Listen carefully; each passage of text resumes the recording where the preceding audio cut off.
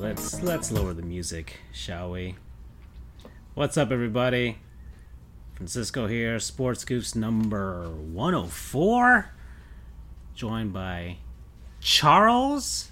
Andrew's off, doing his own thing. Probably gonna watch the Lightning. Go Islanders! Go Islanders! I'm already starting. Go Islanders! Go! Let's go! I mean, after that debacle of a 8-0 ass whooping, I don't want that in any of my playoffs, man. I want competitiveness, and I'm not the full guy in hockey world. But damn, if you want me to get invested to watch, I need to see this game that my buddy loves so much, and the team that he loves so much, actually be sweating a little. Oh yeah, no, I was very surprised that happened to the Islanders of all teams. So that went down. Other things went down in sports. There's baseball. Yeah, baseball's happening. But there's basketball. PSA is not as intimate with their inspections as the things are. Ooh, we got to get into that. Get into the inspections. We got frickin'. We got beef, man. We have beef. Yeah, we have beef. We have pie as well. Do we? We have some pie. You got to eat some of it. All right. You might have to eat hey, there's some pumpkin pie for you, but you don't have to eat the apple pie. Just saying. You may not have to eat every flavor of pie, but the pie that we have. But regardless, I think the fact of you not eating certain pies will make you feel better about eating the other pies. But whatever. Exactly. Pie's gonna happen. But regardless, there's gonna be pie in the face of teams. That's for sure. Let's go. What was I? Where was I? What was I doing? We were talking about basketball. We were talking about hockey. Hockey. Speaking of hockey, I mean, Pirani's Hockey World. They got stuff. You're number one over there. The customer, best customer service, lowest prices, and largest product selection. Go on their website. They have all the experience. They have all the hard work.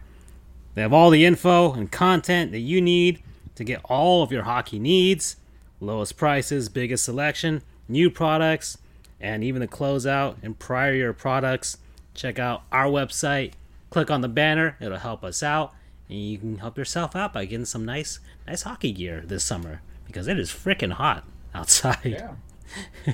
Get your jerseys, get your cups. You can always use a good cup in this world. It's good protection for yourselves. Maybe they have jock straps. See if they even do the name embroidery stuff. But if you want your best hockey needs, hockey supplies, go to that website. Francisco talked about it. Obviously, I cannot review because I don't see the advertisements. Yeah.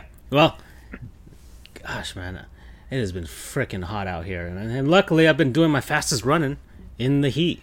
So I'm very jealous of you because yesterday I had to be in court in person, and for anybody who is not in Florida, allow me to explain to you what it felt like being in a pseudo tweed suit jacket with a long shirt, an undershirt, pants, socks, walking, and then of course having to talk to people when you're with your client, walking outside the courthouse or talking to the other attorneys that and all that stuff.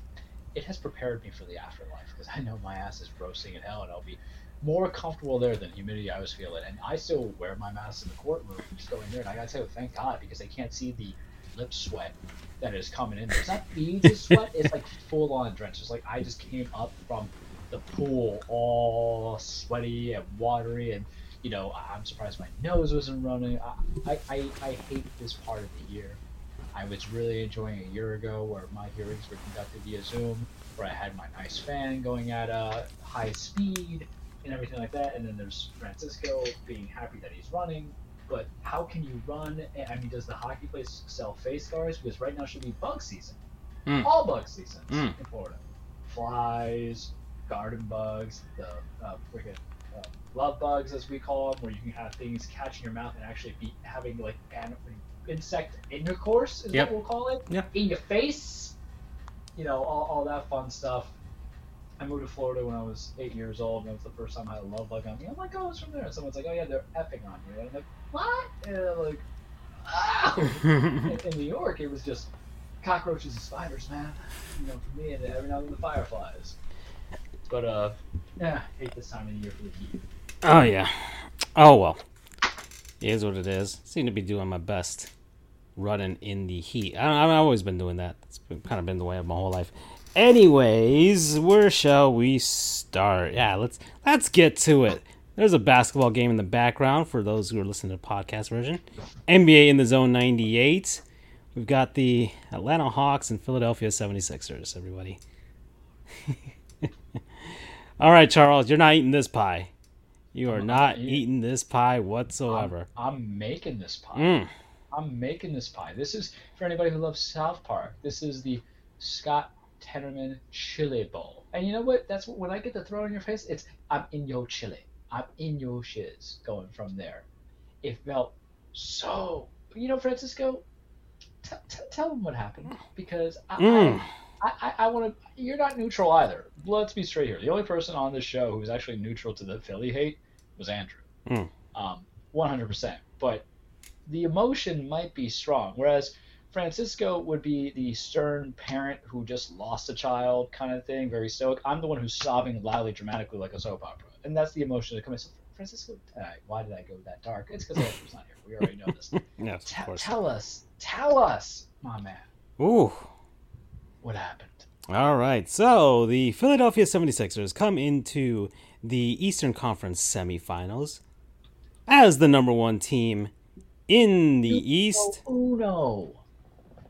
Facing off against the Atlanta Hawks, who got the 5th seed, won the Southeast Division.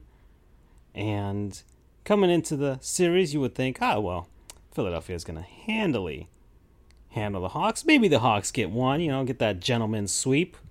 Who knows? But that was not what was going to happen with the Hawks. No, the Hawks came out swinging. They got the first punch in, win game 1. 1-0 lead. 4-point victory at Philly. Trae Young. Your house. Ice Trae. 35 points. Bogdanovich, 21 points in game 1. So the Sixers are like, whoopsie daisies. All right, well, let's run it back. Game 2, all right. Sixers win 118-102. Okay, looks like things are back to normal. Let's get that gentleman's sweep. Head on over there. It was an 18-point lead, and it's like, okay, all right, this is how it's going to be. All right, then we'll win this game, go out to Atlanta, win the games out there, then win at home on Game 5, and head on over to the East and face off against whoever the heck. All right, it's fine. But then, it's like, okay, well, we won Game 3, 127-111. According to plan, things are going well. All right, Joel Embiid, constant double teams, whatever, man. Nothing for him. Playing on a torn knee. Yeah, nothing for him. No problems whatsoever. Philly's running good. Then, turning point of the series, Game 4. Atlanta rallying. And this is kind of the theme of that was about to go down. The rally, the comeback victory, the never say die Hawks. Tying up the series. Winning 103-100. Okay? So, Joel Embiid didn't have a great second half. And it seems like without him, the Sixers are nothing. And, well... Trash! It's true. Because one would think, hey, man, we got to surround this guy with some good guys. All right, we got Ben Simmons. We'll get to him. We got Tobias Harris. That's fine, right? Okay. We got Steph's brother. Does that work? Does that work for us? Basically, it's Steph's clone in that sense, where something was to happen. It's like, okay. Transfer Steph's body into listen, man. Everybody, like, I'm a fan of Luigi, but when you want Mario, you want Mario. There's a reason. There's a reason.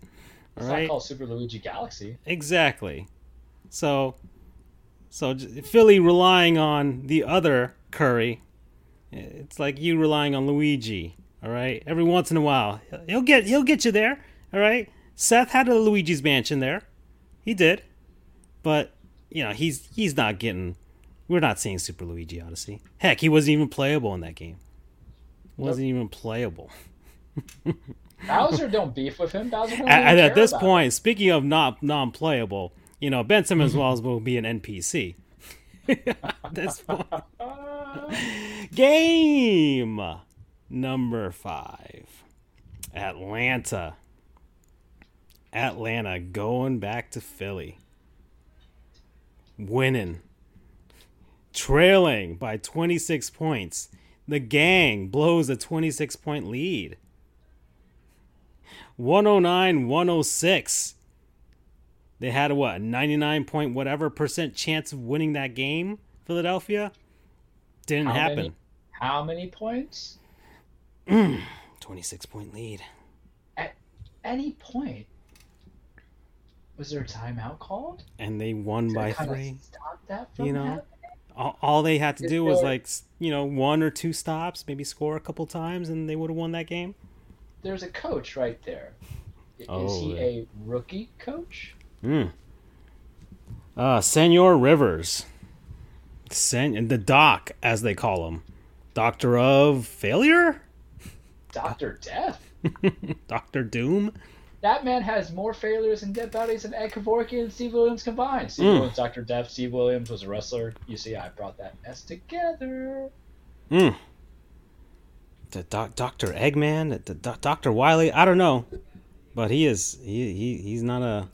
He might be a podiatrist. I'm not even sure. Dr. Sleep, because those teams get to leave early? Exactly. Oh, when we're sponsored by Smelter, everybody.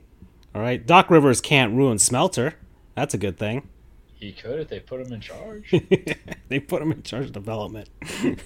Cry me a river. Oh, boy. So, Game 6.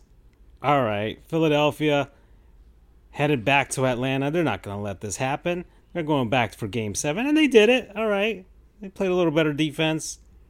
But it still didn't extol any confidence now, did it? 104-99, 5-point victory when you're supposed to be smacking down this Atlanta team, playing in desperation to try and get it back to Philly. That wasn't how the NBA had its script going. Adam Silver didn't have this in the script at all. We all know the NBA has a script. They're basically looking for that last-minute dance to the Sadie Hawkins or prom because they waited around. The NBA rewriting. Okay, LeBron and the Lakers were out, and they had to do massive rewrites. So, so here was Philly, all right, and suddenly they have to do more rewrites. Oh, this is more compelling. Game 7, let Philly win, and then we'll have Milwaukee versus Philly, just how we drew it, or Milwaukee versus or Philly versus Brooklyn. Either way, that's the way we want to draw it up, right? That's how Adam Silver and the guys in the writers' room were doing it. No. Philly was towards the end of the game. They were hurting because some guy named Herter hurt them. Game 7, Charles, Kevin Herter. Hurt Locker. He was one of the few players that got one of those Dwayne Wade jersey swaps in that farewell season of his. He wears number 3 because Dwayne Wade was his favorite player. Oh, the spirit of Wade was through that man. There was some flash going through those veins, and he was putting the hurting on Philly. 27 points. Kevin Herter, I want to go Hispanic alert there, but Herter is like the love child of Dwayne Wade and Brian Scalabrine, the White Mamba. The Red Mamba. Yeah, it's his own thing, exactly. Red Flash. I mean, Flash is red, so. Well, that's true. There's so much. Yeah, I call it Cyclone. I'll go into my. I like Red Mamba. Oh yeah. So here we are. Here we are in Game 7. Philadelphia. The 76ers. They were winning at one point, right? They were winning. Looked like, okay, fourth quarter. They're at home, of all places. Trey's not shooting well. Exactly. It's like, okay, this is the way it should be, right? But, I'd rather take a Trey Young not shooting well than, this guy you're paying. How many millions is this man getting? I don't know. $33 million per year. Ben Simmons not shooting. and not shooting because he's missing. No, not shooting because, well, he is missing, but also, Scared. but he's just not shooting. He's shooting it like Charles in Commitment. Frightened. He literally had a open layup slash dunk and passed it to a teammate who was being covered Double coverage. under the rim. I possibly could have made that because nobody was near me, and I'm 5'10" on a good day. How? Oh my goodness gracious! You know, so many things to be said, but I think Philly, as constructed, are frauds. Yes, we all knew this, and we all know this. As constructed, what are the? Did they? The process has failed. Did they all know this, Francisco? The process has failed. They failed. They got one guy. That was it. They got one guy, Joel Embiid, and he can practically make it into the playoffs healthy. So they got maybe 0.75 of a guy throughout that whole process. And they haven't even made the Eastern Conference Finals. You know? So there's one. They failed in their roster construction. They failed in their drafting. All right? With only one guy to show for it. And their other big guy that they paid a ton of money for is I'm loving the memes that are coming out of this with the whole like the Shanghai Sharks memes. Basically, they're gonna go to the Chinese league. Him and Ben Simmons and Kyle Kuzma and I forgot who else. McCollum. Yeah, exactly. Are going to the Chinese league, and I love how all the memes that are showing of LeBron, Bosch, and Wade is like these guys when they the big three for the Shanghai Sharks. And so there's but Charles, May I? yeah, there's another reason why Philly lost. A certain doctor that we were talking about. So give him the stats. Give him the stats before I lose it. Let's see. Doc Rivers is riding on the laurels of a 2008 championship. Remember 2008? It's been a while. And that's it. That is all he has been doing. And established veterans. Yes, with 3 Hall of Famers. Okay, 3 Hall of Famers, and I know you can say, oh, Eric Spoelstra had that. Well, Eric Spoelstra has been back to the finals, and he won multiple. He won 2 with those guys. Doc Rivers couldn't even run it back. Okay, couldn't even run it back. All right, he got to a Game 7. That's fine, but Eric Spoelstra has done better. More finals appearances, more everything. Doc Rivers has been, heck, let's just say since Eric Spoelstra we'll give him. Let's give him. Okay, fine. 2010 got to Game 7. All right, fine. Game 7 in the finals against the Lakers. Sure. Okay, we'll give you that little bit, just that little bit. But since then, where have we been? Where have we been, Doc Rivers? How many careers have you wasted? All right, the twilight of Kevin Garnett and Paul Pierce and Ray Allen. The Chris Paul, poor Chris Paul. Blake Griffin. I guess DeAndre Jordan. I'm not sure. Kind of DeAndre Jordan. Yeah, Kawhi for one season, I think. Right, so there's that. Paul George for another. Paul George, and yeah. So wasted all of that. Then head on over to Philly. Philly giving a 5-year contract to this man. 5 years. 5-year contract. I didn't even know they were paying him. They were hiring him for that long. I would think, okay, I'll give him like 2, maybe 3 years, right? That seemed semi-reasonable. But 5 years? Did you really think the championship window was that wide open? So 5 years, and year one, and we are at full on Doc Rivers. We've gone full Doc Rivers. All right, we're full on Doc Rivers. We're full on Philly and full on Doc Rivers. So we both have we have fraudulentness up the wazoo. I mean, may I now go take go the reins? go. No pie for Charles. No pie. I told you. I told all of you. Since last year, 2 years. But in the beginning of the season, I said frauds. In the beginning of the season, I said, wait, you hired a guy who is known to be a very good coach, and you think he can take you far? I told you last week on the show that I respected Tyronn Lue when he was able to survive the Dallas Mavericks in that first round, because I felt that Doc Rivers would not be able to do it. Tyronn Lue is in the Western Conference Finals. Granted, Utah was not fully healthy, but no one is. They won it without Kawhi. Yeah.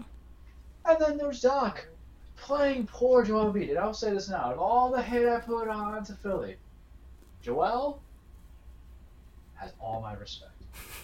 Joel actually would have been my MVP. Poor man. I don't see why Jokic got it. I know why Jokic got it. His assist numbers are higher, but I looked at the stats today because I knew this was coming. Where Joel was 28, 10.6, and 2.9 assists. Jokic, of course, close to a triple-double, but being close to triple-double is not a triple-double, kids. Understand that. But Jokic was like 26, 10.8, and then 7 or 8 assists. And the key difference I felt was games played. 70-something for Jokic, 50-something for Embiid. So you lose a quarter of the season close to it. If Embiid only missed like 5 games less, 10 games less, I don't even think Jokic gets the MVP, to be quite honest with you. Because Jokic, only got a 3rd, 4th seed for his team. Embiid got the 1st seed.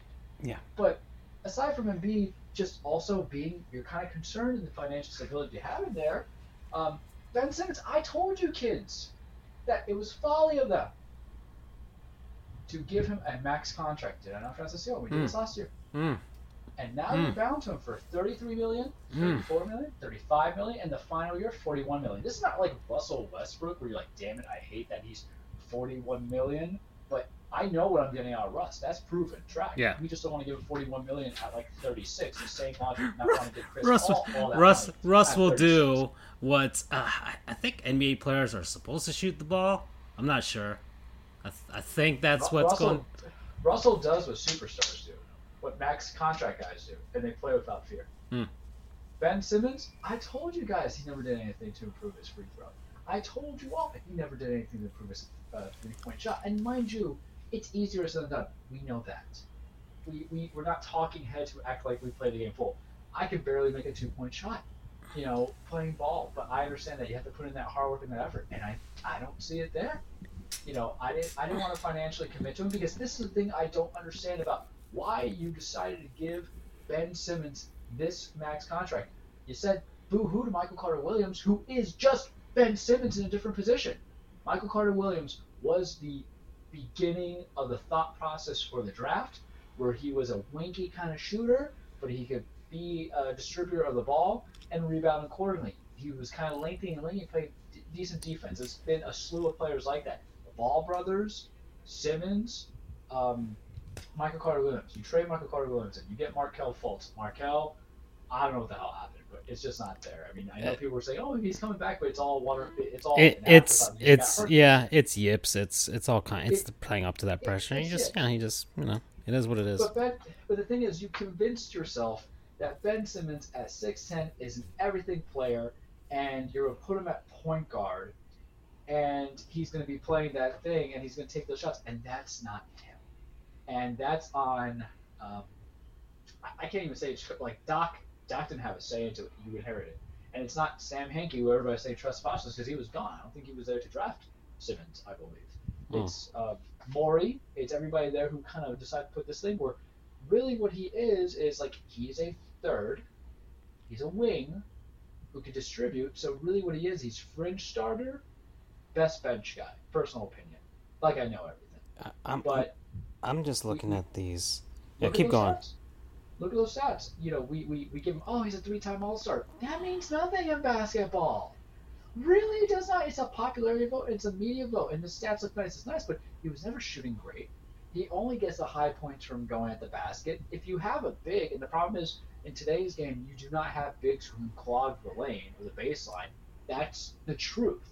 The only couple of guys that are out there right now that do such things is Joker, kind of Embiid, sometimes Giannis, but Giannis doesn't switch up because he has to stick to what Budenholzer tells him. We're going to talk about that later on in the show.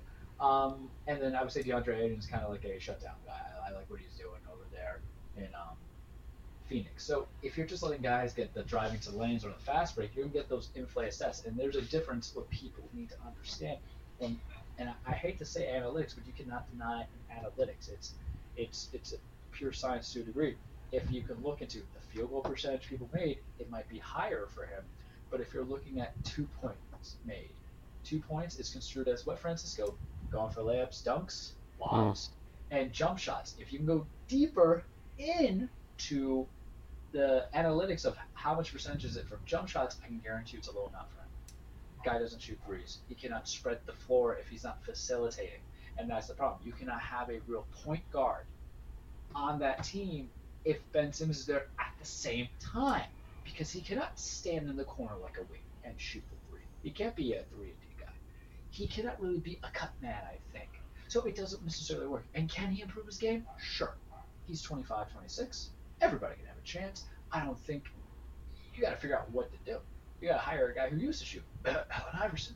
And be like, hey, he sounds like a shoots guy. And if he doesn't want to learn under Iverson, one of the best, yes or no, top 3 pure shooters of all time, of everything, and of what he did, of knowing the lane to jump shot it. And if he can't do it in that year, if he doesn't put in that hard work and that dedication with the right guy, and doesn't go from there, then you ship him, because that's too. And who's going to want that contract? I have a theory, but we're not on theory today. We're on Charles not going to eat pie. I'm not going to eat pie. Not chili. But I told y'all that was not going to be good. I told you that Ben Simmons, only way that team, that roster will work well if you gave him what it was 2 years ago when he had shooters. And then you had Seth Curry. Good for Seth, because he looked competent. But everybody else was kind of wonky. The other guys are on the bench. No solo bueno. Doc Rivers. Are we going to do this now? Are we going to do that, Doc? Yeah, I'm ready for this. Yeah. Ready for this. Aside from saying that Tyronn Lue would have done the thing that was better, I don't feel, and Oh, Charles. Tell me. Guess who's sponsoring us tonight too? Tell me. McDonald's. McDonald's. Finally. Oh, look at that. Look at Reeled that. in a whale. I'm shocked because they heard me talking about that sweet chili and Cajun flavors that they have with their new BTS meal, whatever the hell that is. Oh, that Japanese, or no, the Korean pop band, yeah. Yeah. I know, you see, BTS were just used to behind the scenes, but we know that there's like a chicken competition going on this year, because now we have McDonald's doing this and we have the Chicken King. Maybe I'll talk about that in a second, right? But bringing it back to Doc Rivers, because when you look at Doc Rivers and you're looking at his coaches, and I'm going to do this. Eric Spoelstra, he is the value meal. He's the combos, baby. He is that stuff that you say if you want the medium or the large. You know what Doc is? Doc is the dollar menu. Because your ass is broke, but you're hungry. And that's what Philly did with this man. They said, we broke, but we hungry. So we're going to get something filming. We're going to get the pitiful small fries that don't have the salt. Listen, I love me some good 2 McChickens and small fries. I'm not going to insult this. But then you just get a McDonald's cheeseburger. Ew. What? Or you get the McDonald's hamburger. Gross. That's what they did in their assessment, because they rested on the laurel of a guy for several years. I have said, I don't think. Look, I'm gonna say right now, if you put coaches in the Hall of Fame, Doc Rivers to me is not a Hall of Fame coach. He'll get there. They all get there because he got a championship out of it. Longevity. Yeah. Jerry Sloan's in there. He never won it. Okay, I get that. But my thought process coming into it is, on the totality of things, he started with the Magic, and that was a rough start because Orlando, Andrew's not here, so I can't talk smash about it, but for Orlando, when he was with the Magic, it was a very in-between team that was starting out. Then he went to the Celtics, and what did the Celtics have to do? They're like, we got to give you everybody. So we traded for Rail, we got Kevin Garnett, we're here to help out with Paul Pierce, and they won it in their first year. They were the rebirth of the super team. And what I hate is how everybody thinks that the super team was started with Boston and from Miami. I'm like, guys, have you not watched the Lakers in the 80s? They were already kind of there, right? Mm. Chicago, that was definitely a super team ever. It was different kind of monies being affiliated. So he goes, they win against the Lakers. We loved it, and we loved it. Why? Because of who won. Not so much of crazy man Paul Pierce, but Ray Allen, the silkiest shooter of all time, not named Steph Curry. And because of Kevin Garnett, I still remember it now, crying peanut, because there's always a player on a team who knows somebody named Peanut. But then you go back in, 2010 or 2009, and you F it up. You had a lead. You let it lose. And then what happens is you went to effing Okay. the Clippers. I'm looking at Doc Rivers' career. I mean, look, he's got a winning record. Yes, 585. You know, I mean, luckily he's only got one NBA Coach of the Year, and that was his rookie year with Orlando. All right, that's fine. You know, he got them to 500, but Eastern Conference, whatever. And I guess with a terrible team. So, you know, with Orlando, all right, fine. The Magic are the Magic. All right, but people say, hey, he wasted T-Mac as well. But I don't think that Orlando team T-Mac wasted T-Mac. Yeah, exactly. I mean, the man could mean to say. He goes to Houston and he still can't make it out of the first round with him and Yao. So, you know, so there's that. But then he goes to Boston. Years in Boston and what year did he go in Boston? Let's see, 2004. Right? 2004. You know, they had a winning record his first season, then a losing record, then an even worse losing record, and then they get KG. Trade. Yep, KG, Ray Allen, and all those guys, and then boom, suddenly winning record. Then you know, and he hasn't had a losing record since. But I mean, there's just so to take it from there, when you're surrounded by the talent that he had in the Clipperland, and he's had superstars. It's ridiculous the amount of superstars that he's given. He's giving guys that were going to be top 10 in their positions throughout the end of time. KG, Allen, Paul Pierce the shooter. I mean, I'm not going to put him in there. Hell, it's not even fair to put Allen there, but I'm going to anyway because bias. But you look at LA, Chris Paul, he's going to be a top 10 point guard, I would feel. Yeah. Blake Griffin was a number 1 overall pick. And then he had Paul George, Pandemic P, who, you know what, earning a little bit of my respect with the way he's playing now without Kawhi. And then Kawhi, Mr. Like, I won titles everywhere. I was the X Factor.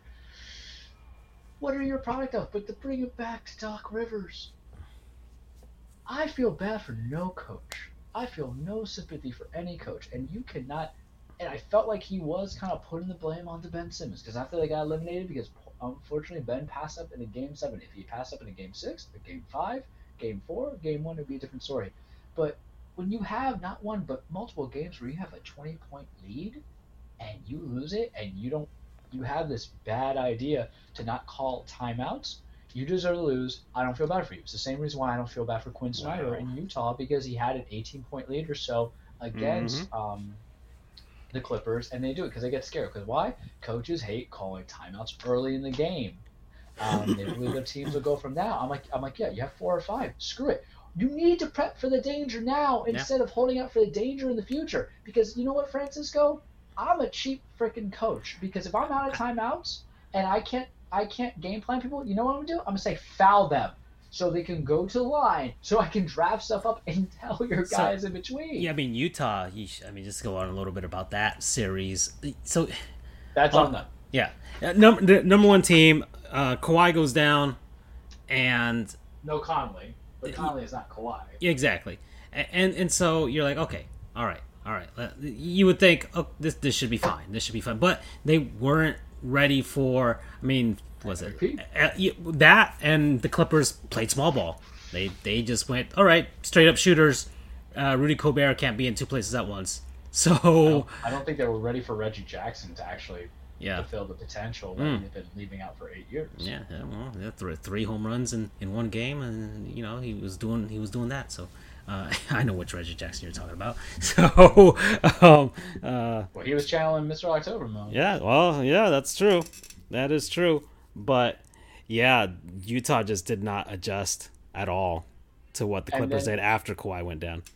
and you would think that Doc would look around the league and be like, huh, they got 24 leads. I should do something about that too. But they're scared.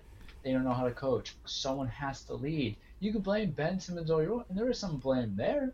The guy was shooting 34% free throws in the postseason. I think I can get to 37, and I'll be cheap. I'll take the league's minimum, please, because I'll get to the line and I'll get elbowed in the face real quickly. Yeah, Lord. But it comes down, and here's the thing: it's not like the Nets, who maybe they could have won if Nash had like another 2 or 3 years coaching, because he's still a rookie head coach. Right. Doc's been in this game for 20 plus years almost. Yeah. So it's all on him. And I said it in the beginning. Also, is Kyrie ever going to be healthy? Kyrie's never going to be healthy. The same way as Joel's never going to be healthy. Yeah. The same way as no one's ever healthy. And part of the reason why no one's healthy is because of the fact that we got back into this too short. And now the playoff bubble is real, folks. Yep. And anybody who was talking trash about the Heat and the Lakers can do a DX and suck it. But I was right. Ha ha ha ha. I remember we were doing our same thing. I'm like, they're frauds, they're phonies. I don't feel it, and I didn't feel it.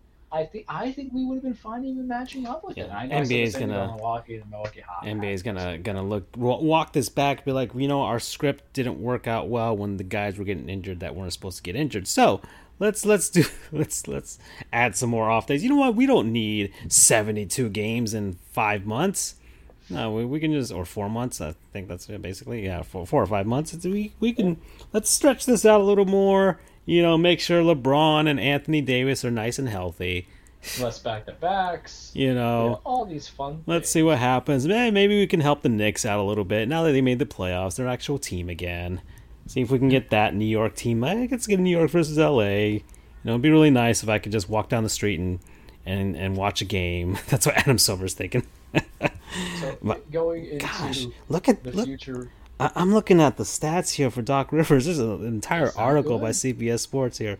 Let's see. We got, first off, all these turnovers that Philly was absolutely wow. The Sixers led the league in turnovers during the 27-18 season under Brett Brown. They improved slightly the following season and finished 25th with 14.9. Last season, they climbed all the way up to 10th, but then they dropped down to 21st under new head coach Doc Rivers. But Philly's looseness with the basketball came back to hurt them against Atlanta. 19 turnovers in Game 1. 3 times as many turnovers as Atlanta. 12-4 in Game 4. Of course, they lost that game too. In Game 5, another loss. The Hawks won the turnover battle again. And then Game 7, they committed 17 turnovers. Atlanta only 10. They won there. Sheesh, man. And then let's see. Wow. Let's see. Doc Rivers' postseason failures. Look at this. Paul George criticized them for a lack of adjustments. That's exactly what we were saying. Doc was trying to play me as a Ray Allen or a JJ Redick. I can do it, but that ain't my game. I need some flow. I need some mixes of some pick and rolls and post-ups. That last season was hard. Ooh. From playoff P. What? He's shown up into it. Who's Tyronn Lue? Tyronn Lue has earned a ton of respect this postseason. All right, because we everybody was like, LeBron, and LeBron was basically the coach, and he was just a puppet. Tyronn Lue might actually know how to coach. Yeah, because he made the adjustments against Utah. Well.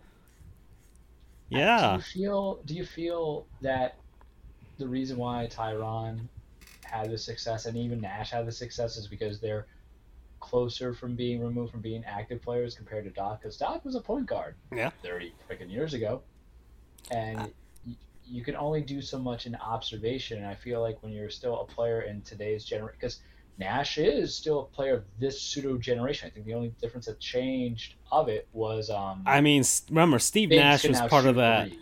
Steve Nash was part of one of those teams that basically brought us into this era, that Phoenix Suns team.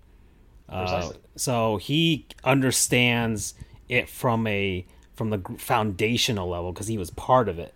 So he can coach a team like that. Tyronn Lue, the same thing, like you said. Remember, Allen Iverson was the one that was stepping over him on that shot. He knows exactly. Doc. When was the last time Doc Rivers played a game? Wow, I man. think it was like 1980 I'm not something. sure. Hold on. I'll look it up, but you keep Yeah, going.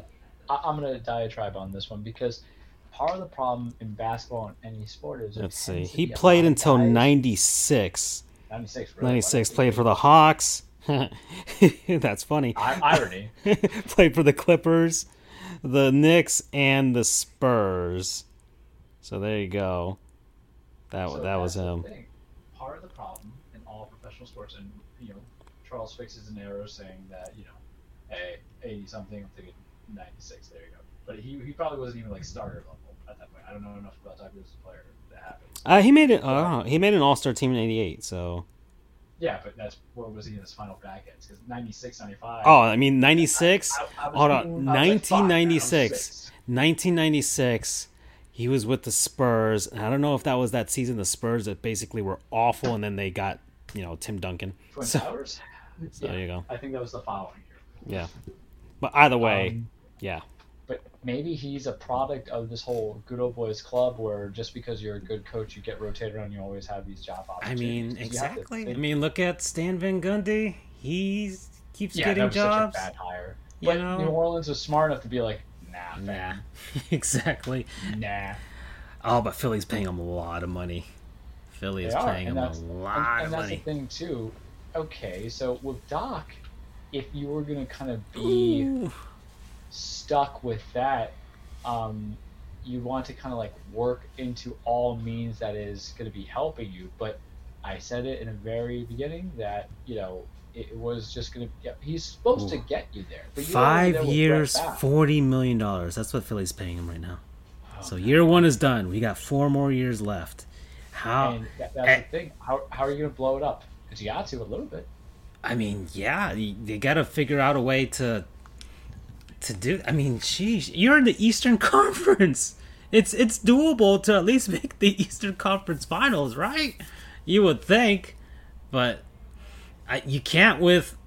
I mean, look, I mean, Doc Rivers has gotten teams to the Eastern, to their conference finals. He's got to the NBA Fine, Finals. fine. But I mean, this roster, you can't with Ben Simmons. You just can't unless like you said, he goes and gets somebody to coach him up, or I don't know, sees a sports psychologist or whatever. I have no idea what's going on. I don't know if he's still dating that one of those the Jenner chicks. Maybe he has to dump her because James Harden improved his career when he dumped one of those Kardashian chicks. That might be a thing. James Harden improved his career by not eating chicken wings. Okay, yeah, and so something's got to be done because this Philly team. No bueno. No, I mean regular season, but a lot of teams, as LeBron learned, regular season doesn't matter. Really doesn't. And so what I would comment on, because the talking heads right now are loving this because it gives them for the news because it does what all the talking heads want. Yeah, you bring in Charles Barkley, who was a former Sixer, to come in and just start being like, "Whoa, I mean, I can't believe you're in Philly and all this stuff. It was terrible," all that stuff. And then everybody talking about clean breaks because everybody's like, we need to give even Magic, and we love Magic. Magic's like, you need to trade and give it a clean break, and everybody forgets that $35 million albatross. Well, Magic wasn't a great contract. executive, as we all remember. So, But but the problem is that lemming links, man. They're just gonna follow the Pied Piper, and it's gonna lead them to the road and get ran over.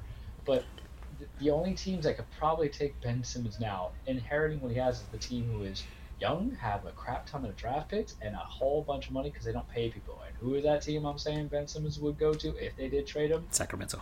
Oh, no, that's just quit. Just go play back for Australia. You don't want that. You don't want that. I would say Oklahoma, because whoever their coaches are, they're gonna be like, all right, we need a point guard who can kind of ball handle, but who can also shoot off ball. Who did they just acquire and trade for? Old ass Al Horford, who Brad Stevens looks me dead in my face and says, Horford's going to be a conditional piece of what we need, and I think he's going to be a good influence. I'm like, Al Horford's 35. I know he was playing good and everything like that, but if you were going to shed money to get rid of Kemba, maybe I'm just a Kemba guy, but if you're going to shed money to get rid of Kemba and you had to inherit a Horford trade, that's when you bring a 3-man team into this. Because really, it's just like, hey, I flipped a first-round pick for Al Horford.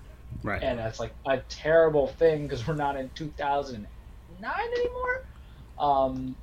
So you put into that with Shea, you put Kemba, Shea Gilgeous Alexander, I can never say the name properly, maybe Lewing Dort, try to hold on to him even though he can increase his shooting, but he's very young, very productive. Or he could be productive. And then you have Ben Simmons kind of floating in between. Not going to be a 3D guy, but it can also confuse offenses if you have two primary ball handlers and you can change the flow of the game. You want to know where we learned that from? Brooklyn this year, because it was supposed to be Kyrie, and then it went into Harden, and it flowed so much better. Yeah. And then sometimes it went to Durant for ISO. If anything, if you can't get homeboy to shoot properly, teach him how to ISO and then post up. And try to get to the rim. I don't think Philly. Do you think Philly will be able to do that? Because no, well, because Doc's philosophy isn't that. Yeah. You looked at it, and the great thing about this for us is that we're not NBA professional experts, but we have at least endured 15 years of watching Doc Rivers coach. So you kind of know his style: single man distributor, lobs, big man stuff, find the man open for three. Mm-hmm. You can't get growth because is it talking about maximizing the talent around you? Tell me, Francisco, is there a single superstar that was drafted under Doc Rivers' accord that became so much better? I mean, Doc Rivers has never. Doc Rivers, aside from that, or maybe Blake. That Blake itself, maybe because he became more of a spot-up shooter. But is that because of Doc, or is that because of Blake? Well, I think. Hold on. The way I'm thinking about Doc Rivers' career, and I don't think he's ever been able to coach up a player for the most part. I mean, let's see, we've got Orlando, but they traded for Tracy McGrady. We got Boston, but they traded for KG Ray Allen, and Paul Pierce is already there. I would say that his answer to that would be I got Rajon Rondo, but Rajon is basically all you want is a point first, pass first, productive guy. And let's see. And Blake was already there when Doc Rivers got to the Clippers. But I remember his game traded up a little bit because I think they fired Vinny Del Negro, I think, after 1 or 2 seasons, and then came in Doc because that's when they traded Chris. Right, but either way, Blake was already there. It was correct. And I don't know how much of Doc was coaching him up more than anything else when you got Chris Paul and DeAndre Jordan on your team and stuff like that to help you out. So I don't know how much Doc actually coaches up players. I think for the most part, that Boston team in 2008, he managed them well enough, it's kind of, but once again, you got 3 Hall of Famers, so you that was the goal. So whereas everywhere else, I mean, Blake's not making the Hall of Fame, and really the only one he had was Chris Paul. But once again, enough talent to get there, to get to a Western Conference Finals, enough talent to at least have another shot at another title. Missed out that second time in Boston, and then petered. I mean, once again, the Celtics had their window was pretty open for quite a while, right? They were rubbing up against the Heat for a 4-year window. Like from 2008 to 2013, because that's when the Heat beat them too. So, I mean, that's a pretty long window in basketball. So. He had that. The Clippers, they had their window open too. Okay? They had the window open too. I mean, I know the Warriors came in, but the Warriors were challenged. All right? The Rockets were there. They were doing their thing. The Thunder were there as well. So it wasn't like they couldn't be able to do that. It wasn't that they didn't have the talent for it. So there's that. And now Philly. Philly with probably their best shot at making the NBA Finals right now. With Brooklyn gone, because I think that was probably their bigger of the challenges. So okay, then face off against Milwaukee and see what goes down. But now it's now it's like, wow, have the last 8-9 years of this process, Has it all been a waste? Oh boy. I love it. Oh boy. I love it. And why do And you you're love in it? year one under this new coach. You're in year one already. To leave my last reps on Philly because they'll be next season when we talk about it, but I'm done with them now in this sense is this. It's because the thing that you should thrive on as a fan base, or as not a fan base, as an organization, is your fans. And I think to subject your fans to the kind of losing purposefully, I don't think it's like Detroit, because Detroit's gonna be a long rebuild, but they come out so openly about it to encourage tank. They got the first pick in the draft because rigged, because of course the worst team in the NBA got it, but they actually drafted two young guys. Um, Last year, I forgot their names. I had it earlier today, but don't ask me to remember people's names if I can't recall. Right, where they had some interesting productions going from there, building into it. They're gonna. I didn't watch really a lot of college basketball this year, so I know there's that Camp kid, but I think that's his name. But I don't know fully to kind of say what the impacts would be. Basketball's weird too when you're drafting kids. But with Philly, it's like they were like, we're gonna take these losses, we're gonna kind of go from there, and then we're going to just kind of, tell you to endure for not one, not two, but it was like 3 years, guys, because Embiid didn't play immediately, Simmons didn't play immediately. They both tore their ACLs and their knees and everything like that, and then you're just kind of subjected to that ridiculousness, and you don't win. It's not like the Cleveland Browns, man, where you just suck but you have a loyal fan base.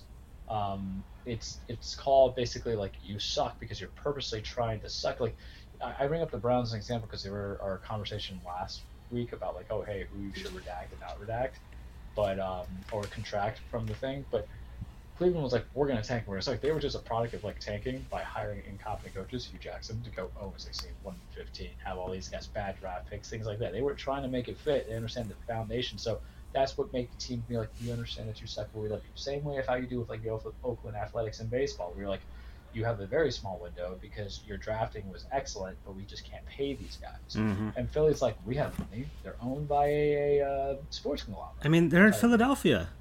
Every Philly team has money. Every Philly team has money. And then they're like, but we're going to really kind of tank it. We're going to collect all these draft picks. Philly ain't a small market. And you know what's crazy, Francisco? If you say you kept everybody, let's change it up a little bit. You kept Carter Williams. You kept Fultz. Mm-hmm. You kept Embiid. You Cork Madness is there still. I think they have the Dario Saric guy who's not there anymore. I think he went elsewhere. Phoenix, maybe?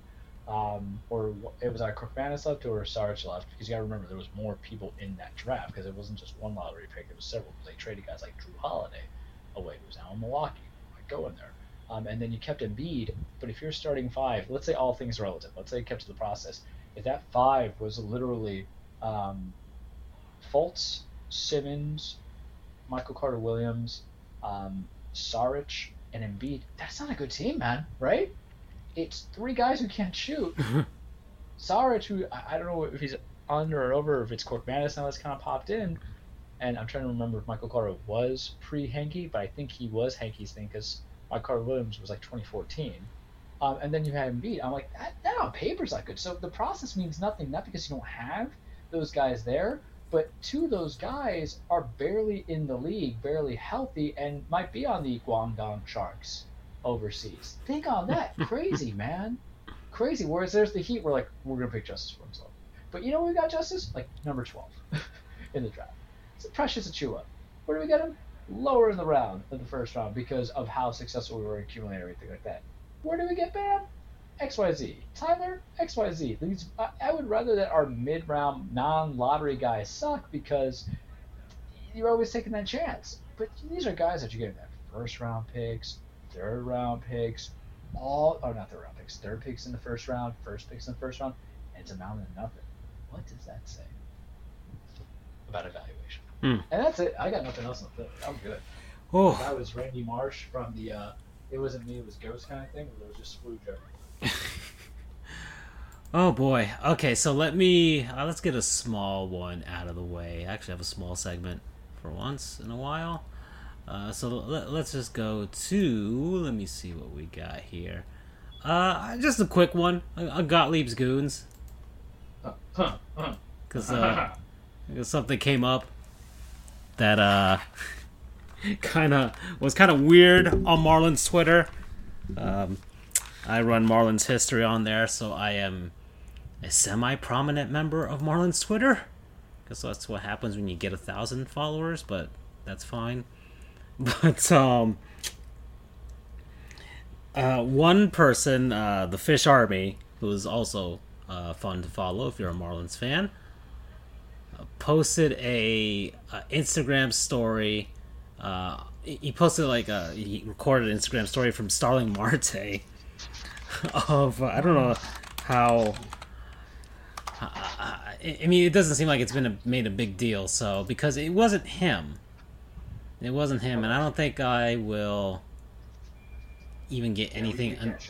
No, and no. His Twitter account almost got suspended just for posting that.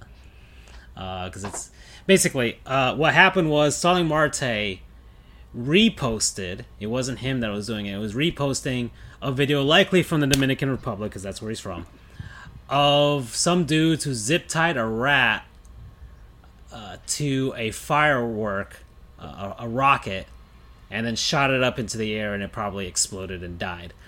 So that was what was going on, and I was like, at first I didn't really notice. I was like, oh no way, this man actually did that on because it was an off day for the Marlins, and the Marlins were coming back to Miami. So I'm like, oh, they're probably here, unlike, at McDonald's where they surely don't have rats in the meat. At least I can't say. It's marinated. Oh, I found aged in sweet chili sauce. Oh, we're gonna lose sponsorships. They better not hear this. Listen, I love your McChickens. 2 McChickens and a small fry. Bring back the buffalo spicy McChickens. I'm so happy. So, no. One of the things that I was looking around for was because somebody was tweeting something. There was like a rat. I was trying to find like a rat GIF about something about Starling Marte because the Marlins. He's a free agent after the season, and he's very valuable, and the Marlins would love to have him stay. And I was trying to find a poignant rat GIF to respond to something about that, but I couldn't find one. But apparently, there's a lot of GIFs about showing people diving into a pool with the caption being rats, what rats be like jumping into the deep fryer at KFC. So something tells me that a lot of KFCs might have this issue, which I don't know, but dude, it's so good even animals want to eat it. That's why it's finger looking good. Right, that finger. It's that nice little. Master Splinter. That's one of the 11 herbs. It's one of the 11 herbs and spices. It's a mystery. It could be rat. So I will walk off the show. You do not insult. You do not insult the current in my presence. So yeah, he reposted that, and some people were offended by it, and then eventually it turned into this other guy named Takes for Made. He's also a Marlins fan, South Florida sports fan, and he talked about how he used to be Chuck E. Cheese at Chuck E. Cheese. And he literally posted a video of him dancing in the costume as Chuck E. Cheese, and suddenly there were a bunch of very very sexual posts about Chuck E. Cheese. What the hell? The old costume Chuck E. Cheese, by the way, the OG. It got kind of weird. It got funny at the same time. I'm like, that was an interesting day in Marlins Twitter history. But just the Gottlieb's goons to Starling Marte for reposting that. Latin American players, apparently it's a thing. They repost a lot of animal cruelty, and it's a thing from Latin America because Latin Americans, and I could say this because I am Latin American, so don't really care about animals that much, regardless if it's a rat or whatever. I mean, it's innocent little rat, whatever, man. Sheesh. I know people kill them and stuff, but don't do it humanely if you can. Do it humanely. He probably read that whoever he was like, oh, rats spread the plague. We're in the COVID. Or maybe he was trying to pull Scott Mellenby. And he's like, he killed a rat, and suddenly the Florida Panthers went to the Stanley Cup Finals. So maybe if I blow up this rat, well, remember, he did not blow up the rat. It was a repost. Allegedly. Yeah, no. You could tell. You could tell, like, by the surrounding area. There's no way that man lives in that kind of a crap hole that rat was shot from in Miami, especially with the money he makes. So no. It was a repost. I gotta state that just in case Starling Marte's listening to this for some reason and not playing baseball because the Marlins are losing 2-0 to the Blue Jays. You know what? You can say that. I'm gonna not rub on his nuts for 2 seconds, bro. What the hell are you doing, rubbing like let's show a video on Instagram of a rat getting blown. But then he'll sign with the Yankees, and you'll be like, "Hey, Marte." I mean, look, I'm not saying I have morals. I'm gonna talk smack about you. That's part of being a Yankee fan. Yeah. I mean, it's better than being the Boston Red Sox, who Alex Cora basically dishonored everything. But I mean, come on, we're not about animal cruelty. And I know it's rats, but they still exist in the world. Because and some people actually keep them as pets, so And I'm going to say something. I'm going to say it now, and this is going to be pure conjecture and speculation. But I have to do the fake outrage because someone has to. I still think of the kids. Starling Marte, if he put it on there, is because he probably thought it was funny or humorous. Oh yeah, no. There was a little laugh emoji and all that stuff. I mean, he thought it was funny, and I'm like, Latin America. Yeah, this is. But I think that's a lot of people. Yeah. And I mean, at the end of the day, I don't want to say it's inconsequential, unfortunately, but that's the cynic in me where I'm like, it's inconsequential. But is he a goon? Yeah, of course, because the younger you are, the famous you are. I think, unfortunately, not to be in that position, but we can't all take the Charles Barkley and be like, I'm no, I'm going to do my voice. I'm no role model to these kids kind of thing. I mean, that sounds more Shaq than Chuck, but, I don't know. But that's like my mindset or my thought process. I think I did a bit of Charles Barkley. I did a bit of Chuck. Yeah, you did it for me. I got the Shaq thing. Yeah. Because I want to study Papa Jones. So, man, we could do our own Inside the NBA. Can we? Oh my God, that should be a parody podcast. Yeah. You do Chuck, I do Chuck. You said, I'll go knock your ass out because I'm as good as movie ever made. Yeah, man. Guys, we have an idea here. We have an idea, and I am like more about this than my actual work in life. Andrew could be Ernie, and then I don't know who could play. Oh my God, I don't know who would be the most. We'd have to get a guest to play Kenny. Maybe Doug can play. I don't know if Doug can do a Kenny, but we'll see. Kenny's very hard to do. Yeah. Because I mean, yeah, maybe. Oh man. We created a monster here. Wouldn't you want to listen to a parody podcast now? I would. I would love to script that out. Script it out a little bit, but then, because obviously they're just off the... Oh, man. Okay, so that's it for Golly's That's a good Goons. goon. That's a good goon. Yeah, it's the only one that I have, aside from... I have one, but I don't know if it's a goon or if he's just my hero. But I'm going to let you decide. Okay. So, Joe Girardi is in part a goon and in part not a goon. So, he's the first ever... bro goon, because the goon part of it is, as you kids know, what we have now is every pitcher is basically going to be inspected by every manager when they're feeling this has been fun. I thought it was just going to be like day 2 and it's been fun. It's just been great. I thought it was just going to be a start or beginning of the innings. Because there's a difference between rules and practice. I didn't know that managers could have the huevos to just go and be like, oh, I want him inspected now. I didn't check him in the first inning. Because to me, it should be the first inning you should do it, and then your last inning played. And the rest of it, you take it. Because we're trying to slow up baseball. We're trying to speed up baseball. We're not trying to slow it. But not once, not twice, but 3 times, a lady, that is Joe Girardi, my former Yankee player, my former Yankee manager who got us our last World Series, basically was trying to get, of all people, Max Scherzer, who is a 3-time Cy Young winner, one of my favorite pitchers to watch in this generation.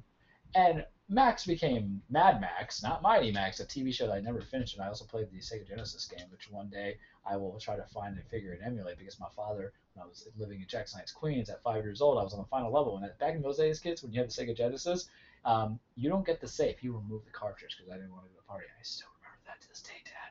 But Max became Mad Max and was basically like, "You want to try, bro?" Because he was talking back, he was staring down Joe Girardi, and Joe Girardi does this goon thing because you're the manager, and I think sometimes it's silly for managers even to get ejected. I don't know if you feel the same way, but that's always I feel.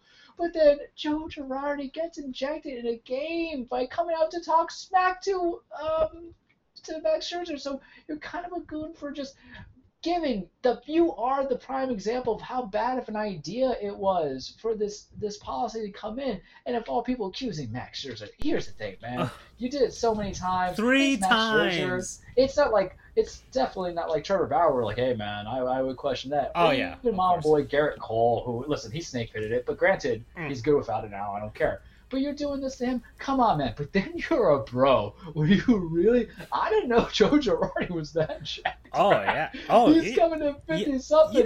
Yeah. Jeez. Yeah. He ain't looking like freaking Charlie Manuel, man. No. He ain't looking like Sweet Lou Padilla. He's looking like, he's going to take your daughter to prom if she's 18, bro. Joe Girardi's going to sue us. But, he'll do that. Joe Girardi looks like he's the guy that'll steal your wife at the gym, bro. Be careful, Max. So part of it a goon, part of it a bra, man. And I loved it and I hated it. I hate the rule. The way now that I'm seeing it in place. Like, I get the idea that you should, to a degree, have an even play for, but I think there's a simplicity to it. Start of the inning, end of the inning, when you're done the mound, you just go wherever, and MLB just has some other secondary. I don't know. I don't get what. Okay. I don't understand, and I guess this is goons to Major League Baseball too, because hey, why not? Right? Who's our eternal goon? What? Oh yeah, Rob Manfred. Rob Manfred. Yeah. So always a goon. I don't know why. Okay, doesn't Major League Baseball, like the NHL? NHL has their employees at every single arena, right? You have the guys who are keeping watch of the time of the time and of the goals behind. It's not just the refs. It's not just the refs and linesmen. It's a crew of people that live at the place where the NHL team is at, and they're neutral, and then they just officiate the game that way. Administratively. I don't get why Major League Baseball doesn't do the same thing with have your unbiased inspectors, okay? Major League inspectors that, I don't know, one in each dugout, I have no idea, or they do a sweep of the dugouts before the games. They check the pitchers before they go out to play, to start the game, make sure you have one in the bullpen as well for each team. And you run to that. Just hire 4 or 5 guys just to do that. I know this with how quickly they made these implications a month and change into the season. Right. So it was not thought out. What happened was, how do we? And if it wasn't thought out, conspiracy theory. This is entertaining for sure.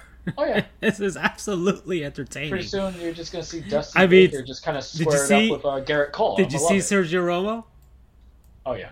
Yeah. Did you see Sergio Romo? You want more intimate, less intimate at the TSA, guys, than in baseball. Sergio Romo was literally he's like, oh, me? Okay. And he just threw his glove onto the ground, threw his hat, and then took off his belt, and then showed off a little bit of underneath his pants. Just a little bit. All you had to do was just play Genuine's Pony. And we had ourselves a damn good time, man. And then you had Yu Darvish, who was very polite in Japanese while doing it. There we go. That's the way you did it. Okay. So there's that. Oh, but it's been entertaining. But yeah. Much like it's gonna get old real fast. Oh yeah, it will. And much like anything with Major League Baseball, they didn't think it through. So what cracks me up? The first pitcher inspector on this was Jake DeGrom, because he's ERA is .50, bud. With hitters in position, .51, and of course he's the first guy that someone had a chance at. Love it. Yeah. Yep. Oh boy, this is fun. This is a lot of fun. But I can't. We got to get Andrew's take on it for next week. Let's kind of remind it, because Andrew strikes me as the purist. of the idea when it comes to sports, the integrity of the sports, the Like spirit and there's any character. integrity in baseball. Come on But now. I think out of the three of us just have how what we've been doing this show together for 3 years. Whereas me, I'm like eat the rich mentality sometimes, or like we need complete chaos and rejuvenation. Let's have fun with this. And sometimes you're of the mind of me. But I also love Andrew's thing because I think he's like, this is effing stupid. So it's that kind of behavior that always throws up for me that I enjoy thoroughly with him. Because Andrew loves his baseball, he loves his pitching, and he loves his Tyler Glasnow, who's doing trash this year, by the way. Yeah. The Rays, the Rays have kind of been slipping a little bit lately. So, but now he's got his Wander guy, Wander Franco. Yeah. Wander. But they keep losing. And then there's the Yanks just screwing up to the Royals because we don't have any holders. But we're coming close, man. It's like close enough. I'm like, I can't deal. I'm 31 years old, Francisco. My heart can't go. We're down 2-0 to the Royals. But bro, we had the lead yesterday, and then Lozega just messed it up. I'm like, I can't do this. I'm 31. I'm gonna be 32 soon. My blood pressure, my heart. I'm not trying to make it to 60, kids. I'm not even trying to make it to 50. To be perfectly honest with you. 40 though. I want to make it to 40, and then the New York Yankees middle of the rotation lineup is really depriving me of that opportunity. The Marlins' lack of offense. Oh, you must be feeling worse. I don't know how many one-run losses we have this season. Trevor Rogers and Sandy Alcantara have been. I would love to have one of them. We have a big three. We literally have a big three. And Alcantara, in Trevor Rogers, who is going to be the Rookie of the Year if he keeps playing like this, and Pablo Lopez. We have a big three. We have possibly a big five if Sixto Sanchez can ever stop posting his bling on Instagram and actually rehab for once. And some other guys, Elias Hernandez or Edward Cabrera, who might be ready to go at some point. The Marlins have pitching. They have it right there. We just need hitting. And we have some in the minor leagues, but they're not coming up. And, the Marlins are kind of weird where it's like they will literally not score any runs. And it doesn't matter where. Before the excuse was, well, Marlins Park is way too massive. And, we keep telling our Lord and Savior to bring in the fences just a tiny bit more, lower them a little bit. But, they like what they've got so far. And then you got... now it's like it's both there. I think we have an awful record on the road. So it's basically we can't hit anywhere. And our good friend Jeremy Taché, who is on there for Swings and Misses and is there for Bally Sports, I was reading the record is that you guys are like 5-11 or 5-16 in one-run games. Oh yeah, maybe even it is. It is awful. And I don't think people understand what that means when you're saying, with that's saying that your pitching was so good, and your team still has to take the L because you just can't score. Mind you, these are like it's not like one-run games where it's like okay, you're playing in Colorado and you're losing, you're losing 9-8 or whatever. No, these are one-run games where it's like it's 3-2, it's 2-1.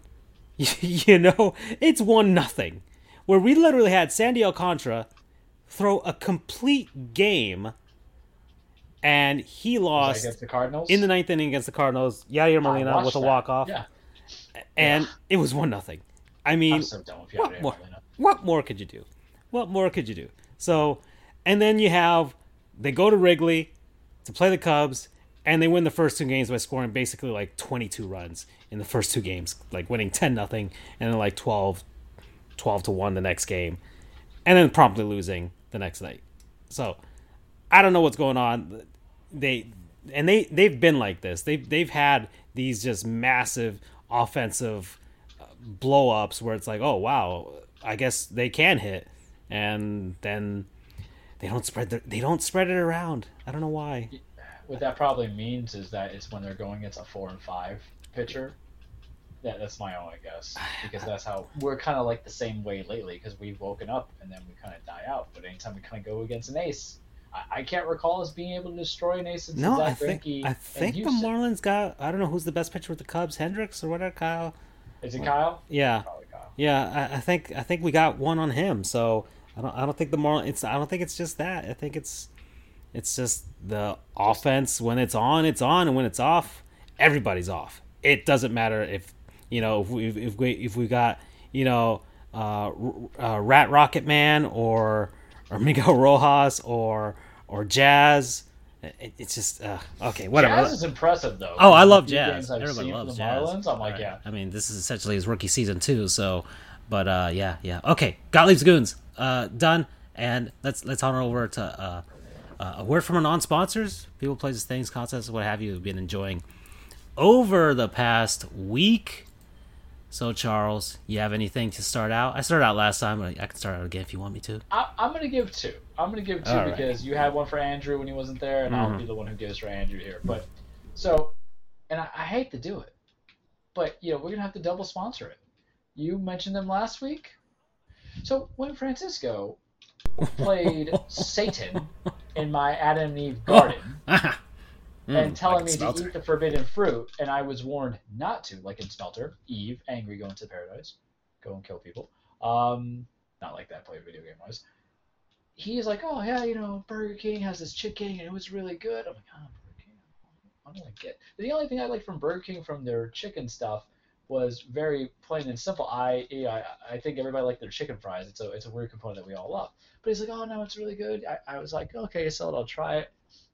So I went last Wednesday or Thursday, and I had the spicy chicken sandwich. And what I ate should not have tasted that good for fast food. What I ate should basically be kind of like what it felt like a mom and pop shop. What I ate was so good that I had a gyro for dinner today before I went on the show. And I'm thinking about getting that chicken sandwich. Because yes, they have the regular chicken, they have the deluxe chicken, and they have the whatever. But I was there and I was waiting, like, okay, what do you have this? And then out, because you hadn't had a spicy chicken sandwich. And I had it. And when I saw it, I'm salivating right now, Francisco. And when I saw it, was just this dunked. And when I say dunked, I'm talking about like postered. I'm talking about Shaquille O'Neal dunked chicken and nice sausage, spicy buffalo barbecue sauce, whatever you call it.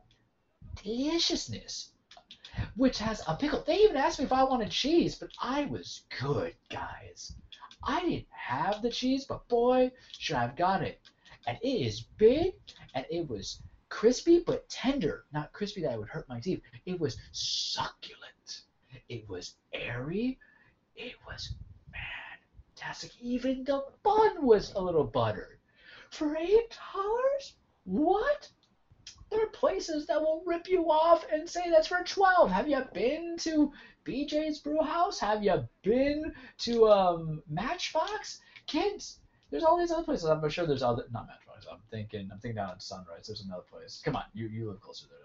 Anyway, all these establishments that would charge you like $12, $13 for it. And I got that at my Burger King for $8.99. I even had the fries. I didn't care. It was so good. I loved it. Francisco, you had it, right? The spicy one? What is it that you feel about that spicy? Because I'm sponsored Burger King spicy chicken sandwich. Oh, yeah. So, okay. It's going to be a double team. It's a double dip. So, and that's the promo code, kids. Double dip. Oh, yeah. So, I had this... Okay, I had the chicken 5 days in a row. Buddy. I had it 5 days in a row.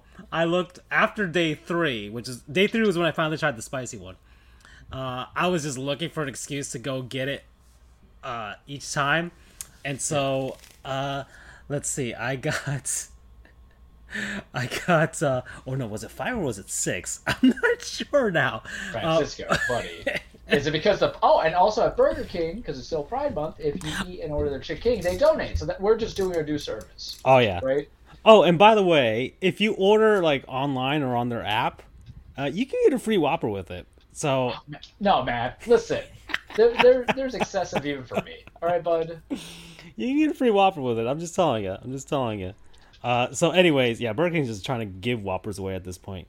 So like I finally tried the spicy one on day 3, and I went to a Burger King that is close to my job, and I consider it a bad Burger King. And me and Andrew. So you're going to different Burger Kings so they don't judge you, right? Because that's what I'm hearing. No. I this is the. Let's see. The first 2. The first time was at a West Palm Beach Burger King, which is actually a really good Burger King next to the post office, the main post office over there. Anyways, next to the airport. And then I went to the second one at the Bag Burger King, but even they couldn't mess up the regular chicken on that day. Then I went to get the spicy one at the Bad Burger King, and they didn't mess that one up either. Because what I tried, well, when I first opened it, it looked like a crime scene because there was just blood all over the place from that sauce. But I was like, this is enticing.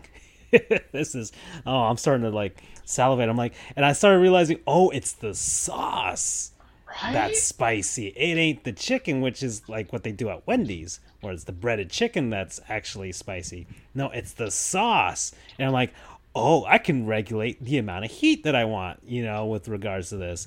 And so I tried that, and I'm like, it's it's not that spicy, compared to whatever you can get someplace else, but it's got enough of a kick to it. It's got a flavor. It's got enough of a kick. It's nice, sweet and tangy type of flavor to it.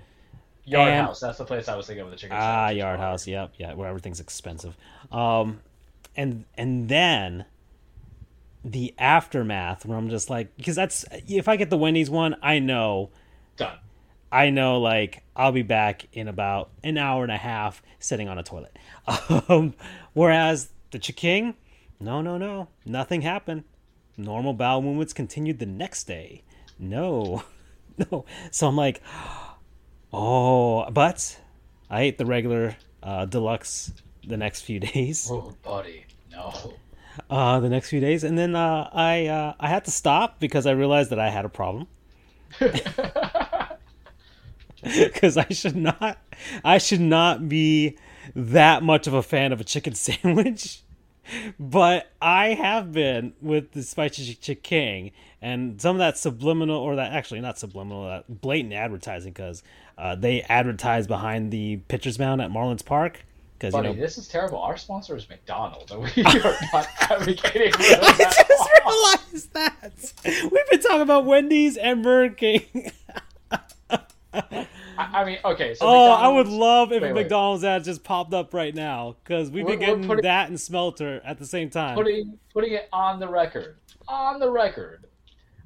McDonald's, for sponsoring us, if you sponsor us for next week's show, I will have your new spicy chicken crispy sandwich. And I will probably not try your BTS meal because I won't. But, y'all can try it out. That's fine. Play Eve online, order some takeout, or go by the drive-thru, or get it delivered from, actually, oh man, this is a bad sponsorship for McDonald's, because I'm like, they are way too expensive on the delivery apps. So never mind. Listen, you know what? Go drive. Go see nature, kids. Yeah. Go to your drive-thru. Go pay Ronald McDonald. Okay. Yeah. Go donate to the Ronald McDonald House for the quarter that you don't need. Oh boy. Enough of the excuses, but it's just so good. So my sponsor, I guess, because I never fully said it's not necessarily Burger King. It's a spicy chicken sandwich from Burger King. Yeah. Like the artist formerly known as promo code Double Dip, because I want to double dip that. You just keep doing repeat offender. Yeah. Repeat offender. It was bad. It was really bad. I can't go back for like another month. So. Because the poor cashiers are like, sir, you need there's a photo of me at the wall, on the wall. Yeah. Well, luckily, no, I found a good Burger King before I went back to my parents' house before I left Miami. So I did find a good Burger King in Miami, and so far I've only eaten there once. So they don't know me yet. And luckily, I won't be going there anytime soon. So by the time I, relapse next month, they still won't know me, and it'll be nice and fresh. So there you go. Okay. So my non-sponsor. Let's go. Let's see. Lately, I've been all spiritual and whatnot, and mindfulness and all this other stuff. I've been meditating. I've been doing a lot of crap. All right, a lot of things to kind of help myself. So chicken soup for the soul. Yeah. So I actually did a thing that Charles told me to do, and it's like, you should read more. And I'm like, reading's for nerds. So as I'm, even though gosh, man, this is a guy who is just now selling his Sonic the Hedgehog plushes. So regardless, I was like, I don't read, man. Gosh, man, I wasn't with was it LeVar Burton? Was it Reading reading? Rainbow. I didn't. I can fly. No, Oh, so high. no. So get away from me, LeVar. Just get away from me. All right, I'm not about reading, but I started to actually. I bought a book, Charles, an actual physical book that I can smell and touch. I'm touching it right now. I'm spanking it in the back. You know, if somebody's coming in out of context, whatever, man. All right.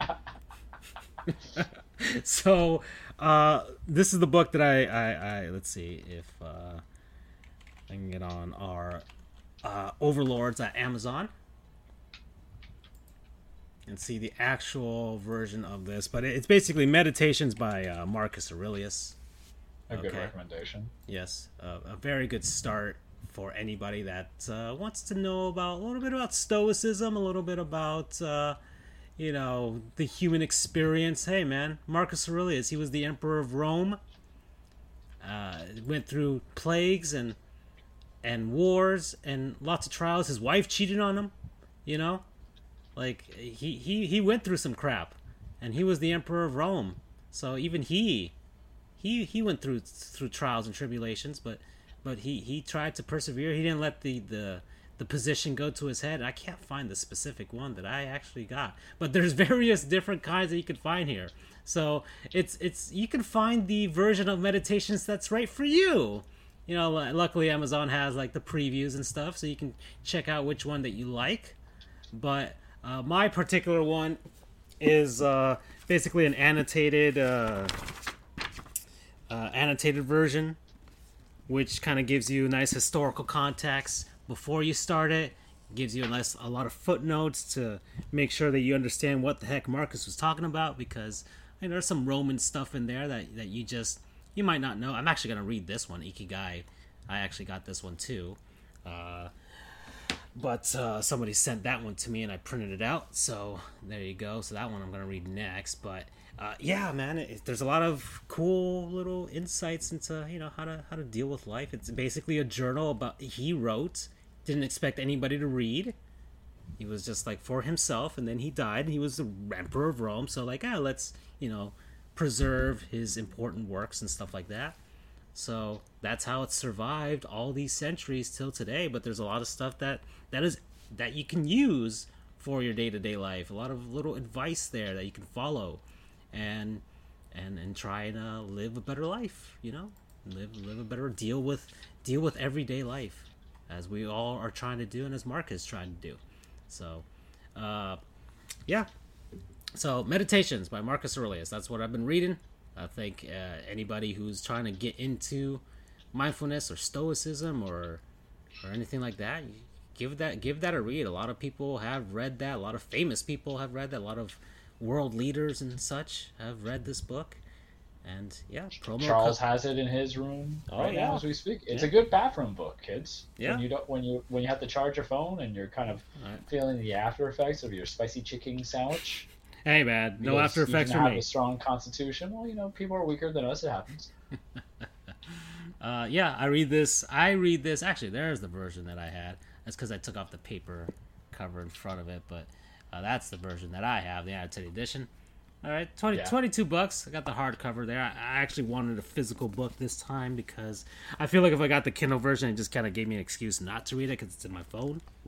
Yeah. So that's kind of the issue there, but I'm already on page 208. I'm on notebook number 9. I'm almost done. He's only got 12 of them, so I'm almost done with it. I might have to reread it, and a lot of people have made notes in it and stuff like that. There's some books you got to reread every couple of years. Yeah. You read it every couple of years, or you read it when you have like a big endeavor in your life. Doesn't mean negative or bad. If you have an idea about changes or how to reflect wartime situations. Yeah. Good stuff. Yeah. Good stuff. So yeah, you're not as pretentious if you read that versus The Prince, which I also have too. But I feel like everybody's kind of like pretentious and like, oh, I read Machiavelli. No, you just know the word Machiavellian. No. Yeah. Which is not Macarena. That ain't me. So yeah. Promo code Memento Mori. Oh God. I've been going pretty weird with my last promo codes. Last week was limp dick. I forgot what led us to that, and I know we were laughing about it. I was talking about the sogginess of the chicken sometimes. Yeah, yeah, that's right. Yeah. This is what happens when Andrew's not here. Oh yeah, yeah. Okay. So yeah, that was my non-spot, sir. There you go. All right, and I'll give one final one here we go. to make it into 3, and I'll make it very quick. So I finally beat it, so I'll talk about it. Star Wars Squadrons, free on the PS Plus right now.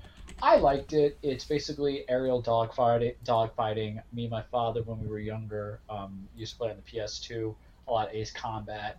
And apparently they made Ace Combat 7, but those things are fast. I like Star Wars. I like dogfighting. It was one of the things I enjoyed in the Battlefront 1 and 2 games that they had that came out recently for the PlayStation. EA motivated. I know we always say EA is a bad guy. That's Francisco and Andrew. Charles says, if you make a fun game that I want to play and it's good, I have no gripes with it. I don't care. I'm just not the dumb person who goes and buys all that DLC for cosmetics anyway, especially if you're in first-person mode. Why are you buying skins? You can't even see it. Man, so you can look cool to others? Get over yourself. But, dogfighting, I haven't played the multiplayer yet because they had the single-player component and the multiplayer component. As you guys know, I'm trying to get through my backlog. 14 missions, main missions in the game. I actually like the characters that they have. Going from there, you can play as both the Empire and then the New Republic's people. Good back and forth, good kind of combat.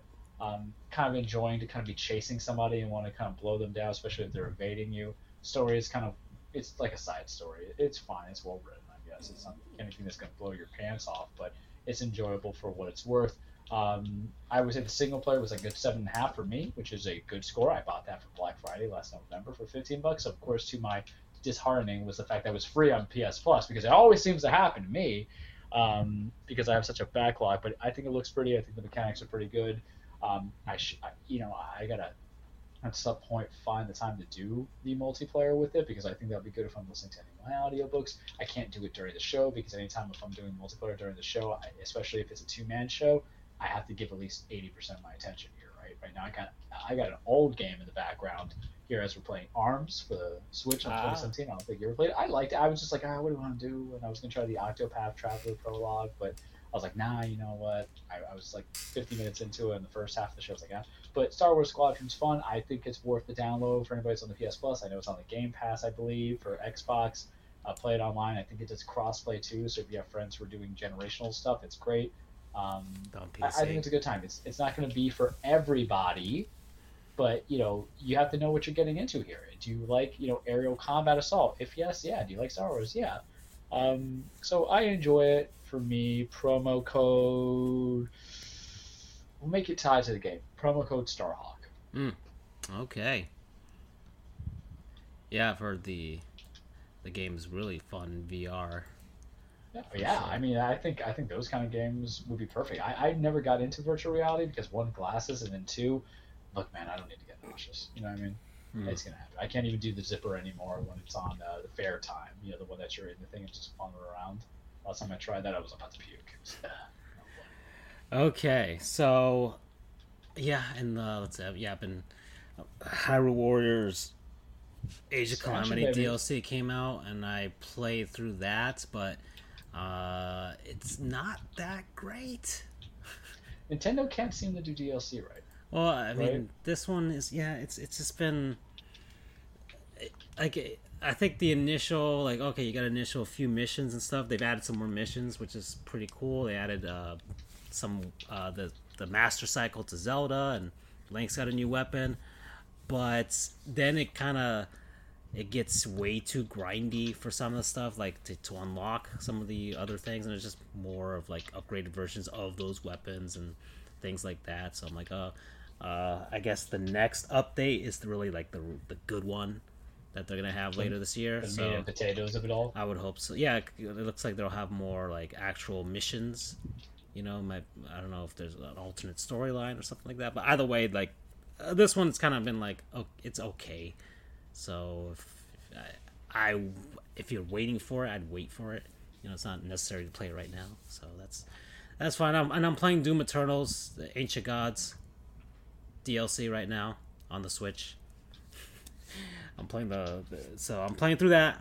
It's been actually more challenging, and I play on the easiest mode, and I've died a few times already. so it's actually a lot more challenging. But it's still fun. It's still Doom. So kind of you die and you just want to keep going. So that's been a more enjoyable experience. So I'll go from there, and I'll see what happens when I feel like playing later. Not sure what'll be next. I gotta decide what to start as my new single player, and I don't have that. I might finally do Pokemon Sword or Shield. Yeah, I might just Pokemon you'll blast through. That'll be. I felt it was way too easy, so you'll blast through that one. And it's also a good game to play during the show. Oh yeah, no, it's perfect. There's no story. That's perfect. Yeah, you just kind of run into Pokemon, you walk, run into more Pokemon, you walk again. So then, then I'm not sure what I'm gonna go with next. I'm thinking something on my actual PC, so I can sit down and play something when I get home from Ever work. do Arkham Knight? I haven't yet, but I don't know if I want to make that time commitment. I'd like maybe something in the 10-hour range. I don't know, or something a little different out of my normal comfort zone with regards to gaming. So not sure. Maybe you could do Squadrons. It's only like 11, 12 hours. I'm not spending money. That's the thing. I can't spend money. So I'll just wait and see. I'll figure it out. Anyways, and I think I got Operation Flashpoint just now for free. So that just and I got Control. I might play that. I got Control. Yo. I know you played that. Oh yeah, I got the DLC for it too. That's when the ultimate. Wow! Charles bought the DLC. That means it's good. So what happened was with the DLC, Ross for Christmas gave me like a PSN card, and then the DLC went on sale for like $8. I'm like, yeah, I gotta buy this. And then what happened to the following month? The Ultimate Edition of Control was for free. I'm like, son of a bitch, So upset. I will tell you now though, it's definitely a next gen game or a high end PC because it's such a technical, I don't want to call it master, a technical worker because there's a lot of stuff going on that for the PC I'll probably run a little bit smoother. Like whenever I get my PS5 next year or whatever, I'll replay everything on that so it can be less buggy. But it's a good game. If you got Control, I think I put that as a sponsor. Yeah, no, that's what I meant. So actually, I might play that because I've heard good things and stuff like that. Man, and I was hoping one of the Hitman games because I had a coupon for the Epic Game Store. I was hoping one of the Hitman games would be. But I have Hitman 1 for free. Yeah, I was trying to get because I've seen the gameplays. I'm like that kind of feels fun, little MGS-y a little bit to me. So okay, let's see. Moving on. I guess I can give a score update here. Milwaukee and Atlanta has started. So there you go. Who do you want to win there? Man, I'm actually the Atlanta Hawks are the only Atlanta team that I wouldn't mind actually winning something, because it's I like their team. I like what they're doing. They have 3 great studs. As much as I don't mind the Bucks either. I don't. I don't mind. I like Giannis. I'm over my pettiness. Yeah, I agree with it. I think they're more likable of those 3 teams between Philly and Brooklyn. Well, they're Wisconsin's last hope because if Aaron Rodgers leaves there, then y'all gonna have to love Giannis because not you're gonna have to love Jordan Love. I don't see that happening. Yeah. And then the Brewers are the Brewers. They'll find a way to mess it up. Let's see. Oh, the Islanders and the Lightning. It is 0-0 right now so far in the first. So Andrew's probably watching that at the moment. Let's see. Baseball. San Fran and Los Angeles of Anaheim. I don't care. Houston is up 7-0 on the Baltimore Orioles. Hey, 2-2 between the Yanks and the Royals. And the Royals have bases loaded with 2 outs. Let's see if you guys can get out of that. The Mets keep winning, which is kind of annoying to see now that they have actual competent ownership. It's 5-0 over Atlanta. The Rays are actually beating the Red Sox, so there you go, 5-1. The Marlins are still because they lost last night, so if they win today, it kind of keeps everything even keel. Yep, and then the Marlins are still. They're not going to win this game. 2-0 already. That's way too much too much of a deficit to overcome. You're like, 1 run's bad enough as it is. Exactly. The A's and the Rangers, I don't care. And the White Sox beat the Pirates. Oakland stop? They're the only team I see that's always on like 10-0, win-losses going on the last 10 games. I know. And then they lose 1 and they go on 9. But yet Houston's still behind them. Yep. And then right on their heels. That's all I see on the score thing, but then there's other games. But anyways, so let's see. Aside from that, I mean we already met. Oh, Lightning are up 1-0. There you go. There you go, Andrew. There you go. So if they win, they move on to Stanley Cup Finals. Out of the Vegas Golden Knights are playing Montreal, and so far in that series, so Vegas has, it's kind of funny. Montreal, they're, I can't believe I'm actually like hoping they make the final for some reason. Do you want a Canadian team in there? I mean, it seems like if a Canadian team was to do it, it'd be them. They're up 3-2. They're up 3-2. They have a shot at doing it, and they're the last team to do it, and they have the most championships in NHL history. It's kind of weird. Like it was 30 years, right? Yeah, Since the last one. It's almost been 30 years. It's 28 years. So, but it all at the same time. It's like, man, it feels bad to also. It's like rooting for the Yankees, if, to win a World Series. Like, it's been 12 years, so let's make this work here. I think this is going to be a fun little segment we're just going to create. What team is there in any sport that you just absolutely, aside from River, because I already know you're going to say the Braves, that you cannot deal with win championship if they're like in the final bits? Right now, okay, so for baseball, if the Astros win another World Series, I think I'm kind of over it. I think I'm kind of okay. They only have like 2 players still left there. I mean, I'm almost forgiving. I couldn't deal with Boston one because of Alex Cora. Yeah, let's see. Aside from that, I already said the Braves. Yeah, even the Mets, I don't mind. The Phillies. I mean, the Dodgers winning it again, just because it seems like, I don't know, a little overkill, especially with Trevor Bauer winning a ring. You kind of want that pettiness. I mean, it'd be fun to see. You know what would be fun to see? It'd be the New York Yankees versus the Dodgers. And you have like game 1 between Garrett Cole and Trevor Bauer. Yep. Oh, I would love to see that. And make game 1 in Los Angeles so that Garrett Cole has to actually bat. I have like the smallest, he touches the bat like he kisses somebody on the cheek. Yeah. And they went to UCLA, so it'd be a nice little homecoming there for them. They were both teammates and they hate each other. I love it though. Baseball needs rivalries like that with pitchers, they're not playing against each other. Yeah, it's always between the pitcher and a batter, but it's never really about a pitcher versus a pitcher. There's none of that vitriol because they don't really have to face each other actually at bat, especially probably next season because the NL is probably going to get rid of the DH. So, hope so. Let's see. What other teams would I hate to see win a championship?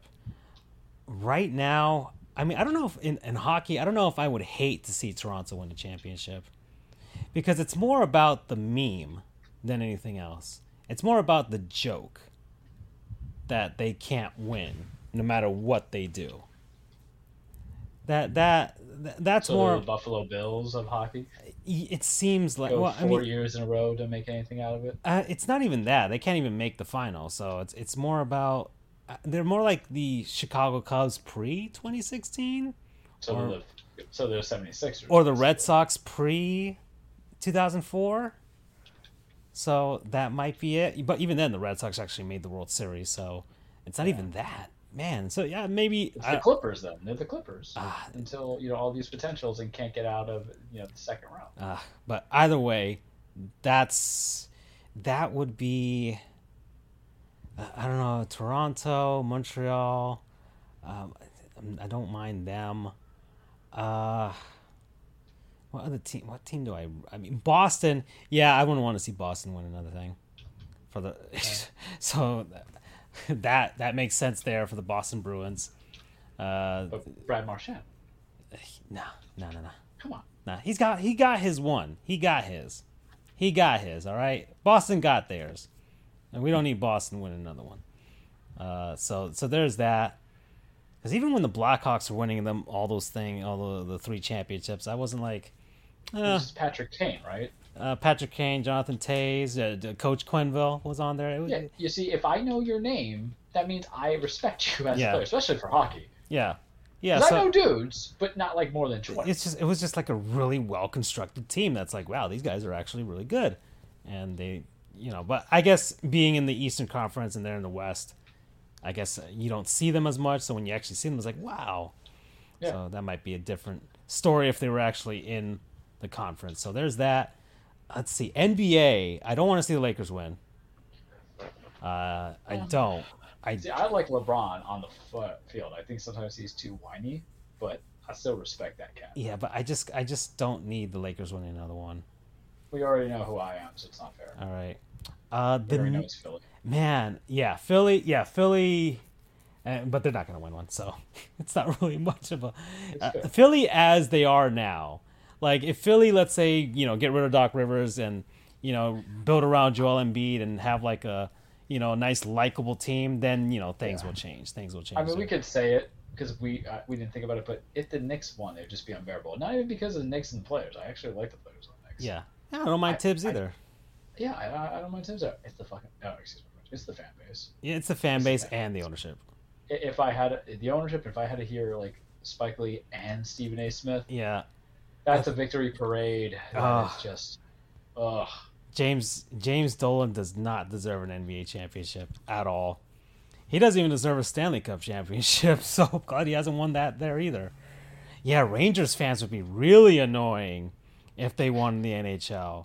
Oh, we're doing this for all that is right in the world. I actually might change my answer for Boston because at least Boston, there's at least I don't know, I guess a justification to the arrogance and yeah, exactly. I mean, they've been good for a while, and so it's like, okay, this is kind of almost inevitable. But with like the Rangers and the Knicks, it's like, oh, they put a semi-competent team together and they finally win one, and they don't win one for another 40, 50 years. But still, they'll make you remember those 40, 50 years, that one championship. Yeah. It's just, there's too much... Rangers fans keep talking about 94. Yeah. Well, most players will always pick the ones that are the most recent relevant. It's Yeah. weird because I don't go like and say 2009 Yankees. I'm like, 2009 Yankees was even the best Yankee championship. Nope. If you think of it, aside from 96, 2009 was probably our worst. Yeah. Yeah, 96 was a weird... Yeah, it was like a bunch of like old veterans mixed with that young, the core five or whatever of best guys. Best one had to be 99, right? I thought it would be 98.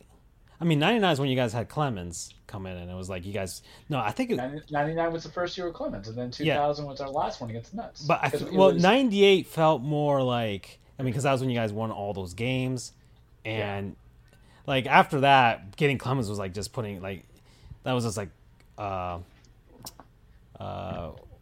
overdoing it at that point. It was like... That was when we were just trying to collectively... just get everything. No, that's what, Steinbrenner was just trying to... 98 was us and the Padres, because, all right, so this is how it went. Because 99 was a sweep of the Braves, and that was the first year of Clemens.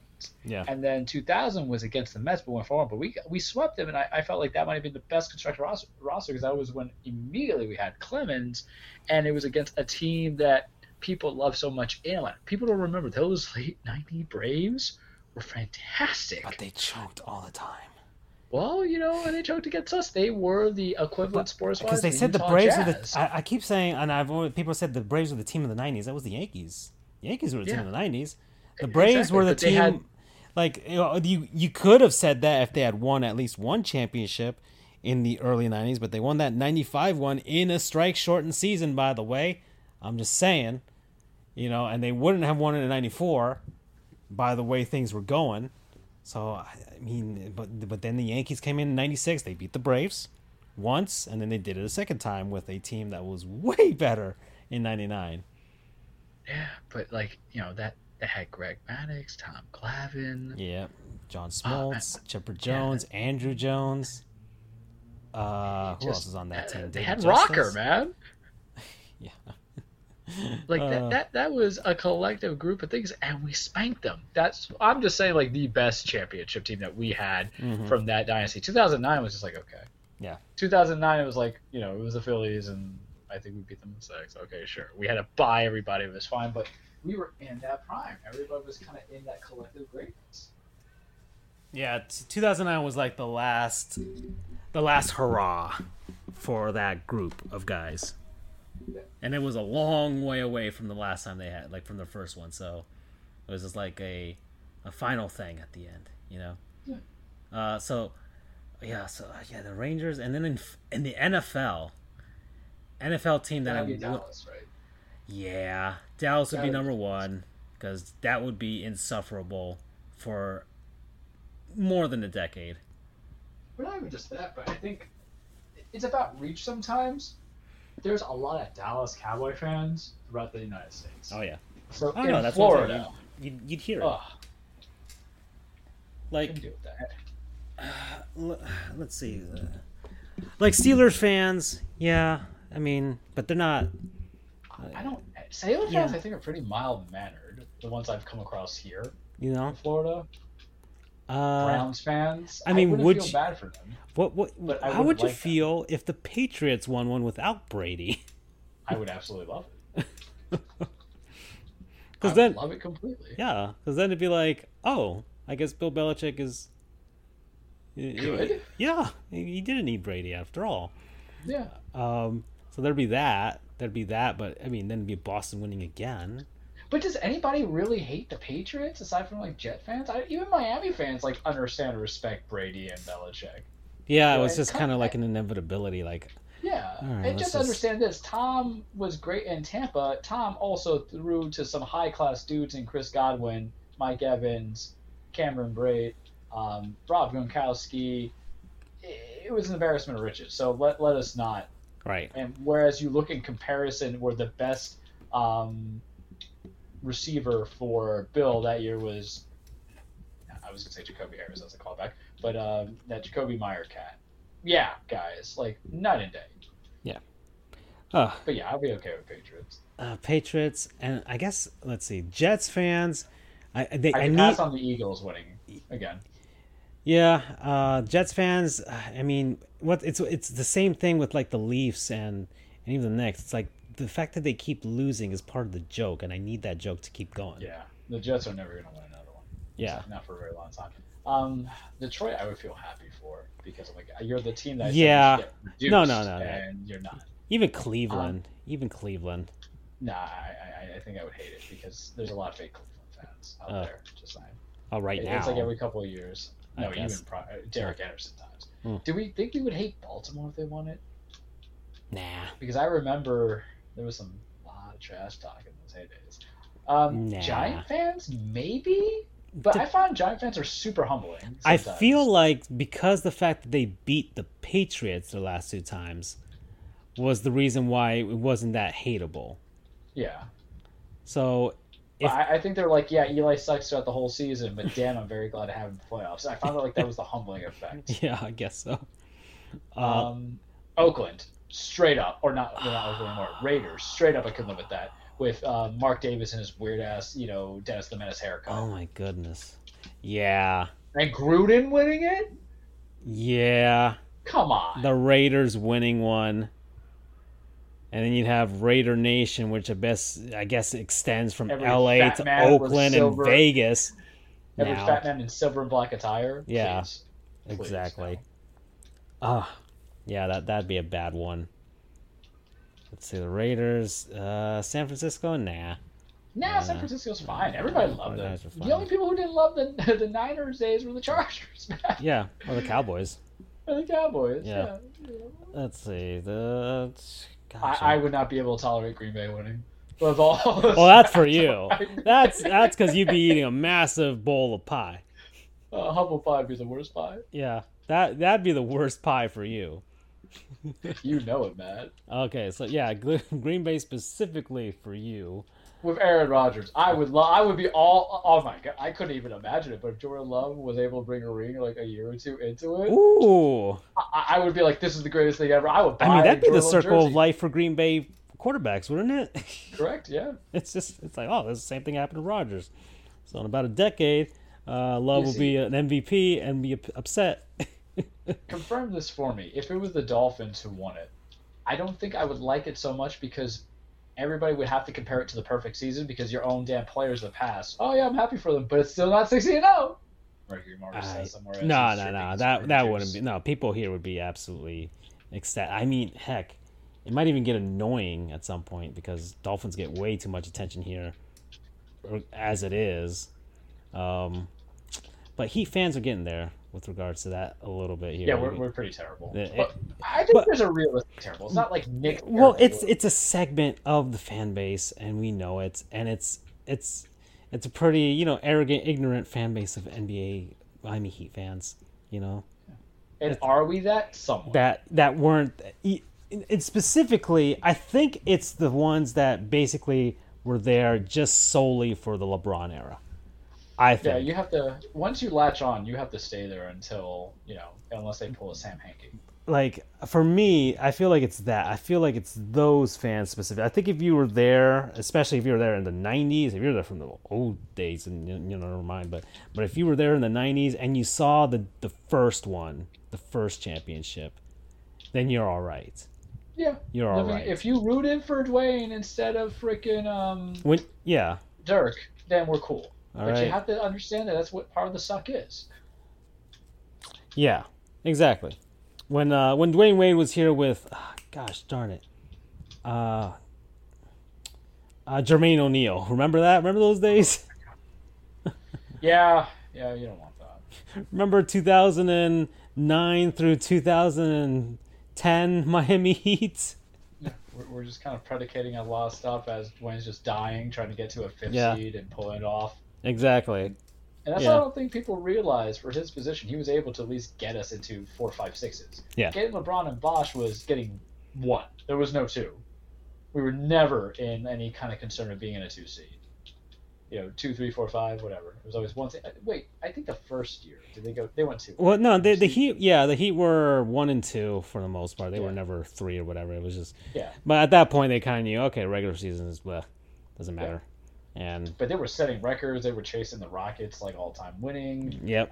streak coming into it. I think they got it. Went what 23 games? Yeah, yeah. Well, I think yeah, it was something like 27, right? And I think Yeah. Oh yeah, man, those are the glory days. yeah, So good. Even though, and you know what, we're waxing on this one, but sometimes we're in the playoffs right now. We're near the end of the playoffs. Really, about this is where you get to wax poetically. Man, even I loved it. Even when we were losing them finals. You know what I mean? Except mm, for the Dallas one, that kind of stung a little bit. But even I enjoyed losing the Spurs sometimes, even though because the writing was on the wall yeah. completely. I feel, but man, because it made the games entertaining and it really brought a spotlight, tear to my eye. Okay, well, we Thanks, are. McDonald's. Yeah, thanks McDonald's BTS. All right, so Charles, I think are we ready for some cage talk? We're ready. It might be short, it might be sweet, it might be everything in between. Welcome everybody to your weekly True Pucks of Cage with Charles. Now, full reminder, disclaimer, as we always say, wrestling is not fake. It is scripted. It is a stage fight. It is a dance. It is ballet. Despite the fact of what old wrestlers tell me, you don't tell me what to do anymore, Dad. It is a story about men and women chasing championships, chasing legacies, writing their own futures. It's sometimes a soap opera, sometimes a drama, and sometimes just very bad comedy by a certain Vince Kennedy McMahon. Jesus Christ, it drives me up the wall sometimes. When we last left off, let's give you guys a little bit of what happened on the NXT takeover. The interesting part about the show sometimes is NXT's on the same night as our shows are, so I can get to talk about some fun, fancy things that we were just coming into, and then what other stuff that we can kind of talk about. I left you off on a pay-per-view, and then there's some other things. So Charles, update us, good sir, about things that happened the weekend that were not WWE. I don't I wasn't really paying attention. New Japan has set when my boy Shingo Takagi, your wrestler's favorite wrestler, is going to go against Kota Ibushi. That's going to be sometime in July at Karakin or one of the little pay-per-views, not at Dominion, but a different one. That'll be hopefully good. Um, bring some new blood in. Apparently this morning there is new NWGP or IWGP New Japan Junior Heavyweight Tag Team Champion. So how they do it is they don't just have Tag Team Champion division, they also have the Junior Champion division. So what's that? Basically cruiserweights under 205 pounds.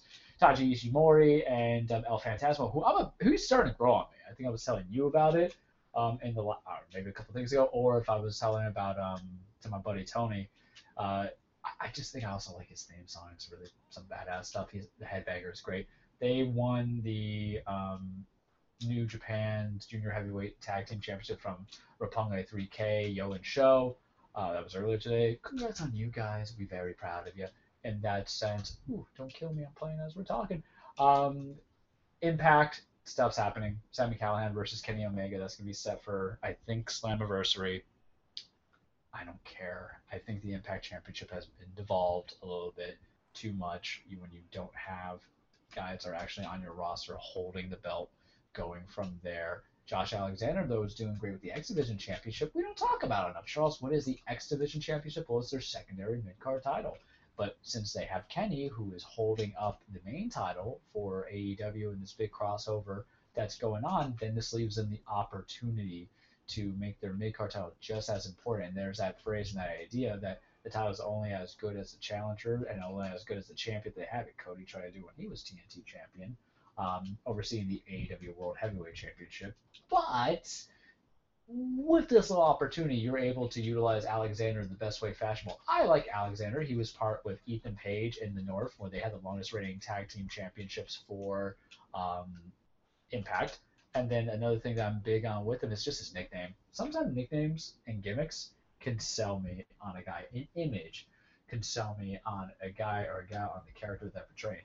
And do you know what his nickname is, Francisco? He's the walking weapon. How badass about it?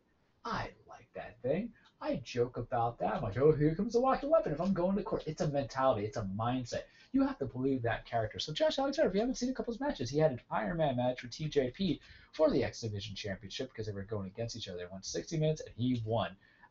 It's some good style, good everything that I could go for. There's some other stuff that's happening in Impact I'm not too followed up on because sometimes with wrestling, especially with the mid-sized promotions, when you only have a couple of pay-per-views a year, I can't get fully updated. Plus, I haven't looked into it. I apologize. Ring of Honor, they're going to be introducing. I know we haven't talked about them in a while, but they will be introducing at some point their women's championship. I don't believe they have one. They're going to go into a women's of honor title. That'll be interesting to go from there. They have former Maria Kanellis going and executive producing from there. She used to be in WWE, but she's going to be help managing or booking with that too. I think that's what I have for Ring of Honor because they've been the ones that have been kind of quiet since the pandemic started. They've kind of faltered and they've suffered to that degree. Oh, I won this game, cool.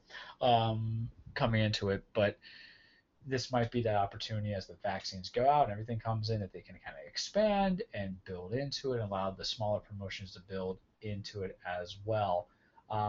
Going into the WWE, yeah, it'll be a shorter case, but going into the WWE, we had Hell in a Cell over the weekend.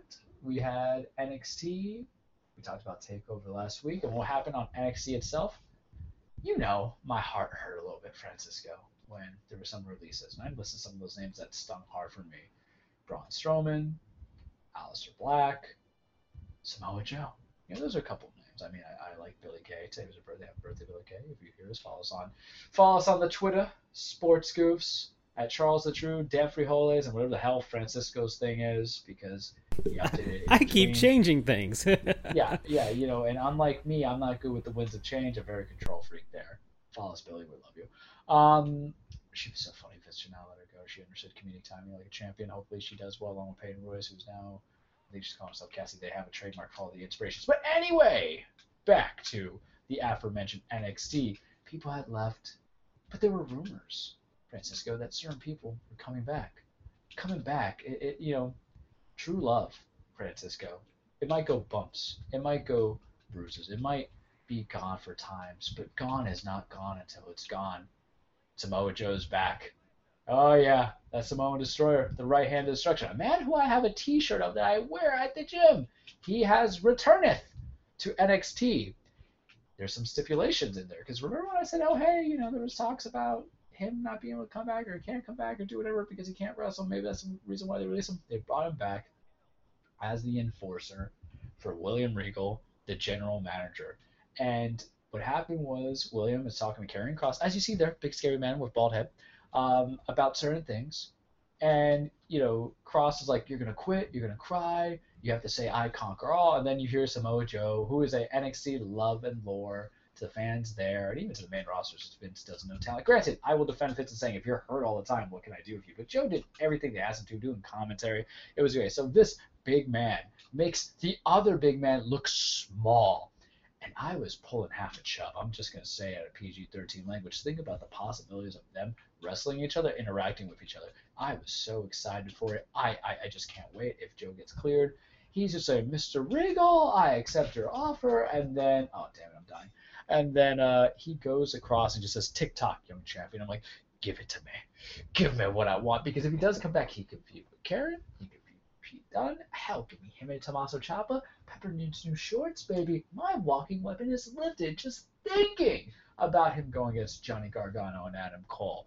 It's just muy bueno, as they say in NXT was last night, because today we're doing a Wednesday show for anybody on the podcast that is listening to us. So I get to watch that, and it was pretty interesting. They have the Great American Bash, their live event that is going on.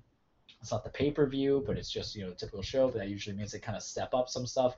They've already kind of confirmed some matches. They're going to have MSK versus Ciampa and Thatcher. That should be interesting. I expect MSK to win there. They're going to have a women's tag team match to go against Candice LeRae and Indy Hartwell next week to see who the number one contender is going to be. So it'll be a couple of Io Shirai, Zoe Starks, Raquel Gonzalez, who's already the NXT Women's Champion, and Dakota Kai, her partner, who's kind of been following the original inaugural champions, and then Ember Moon and Shotzi Blackheart. So that'll be like next week's show, so that should be good. But the Great American Bash is building up. They're building a name. The basic thought is Johnny Gargano versus Karrion Kross. They're part of the Fatal 5-Way. I told you on the show. Damn it, I got caught up by the missile.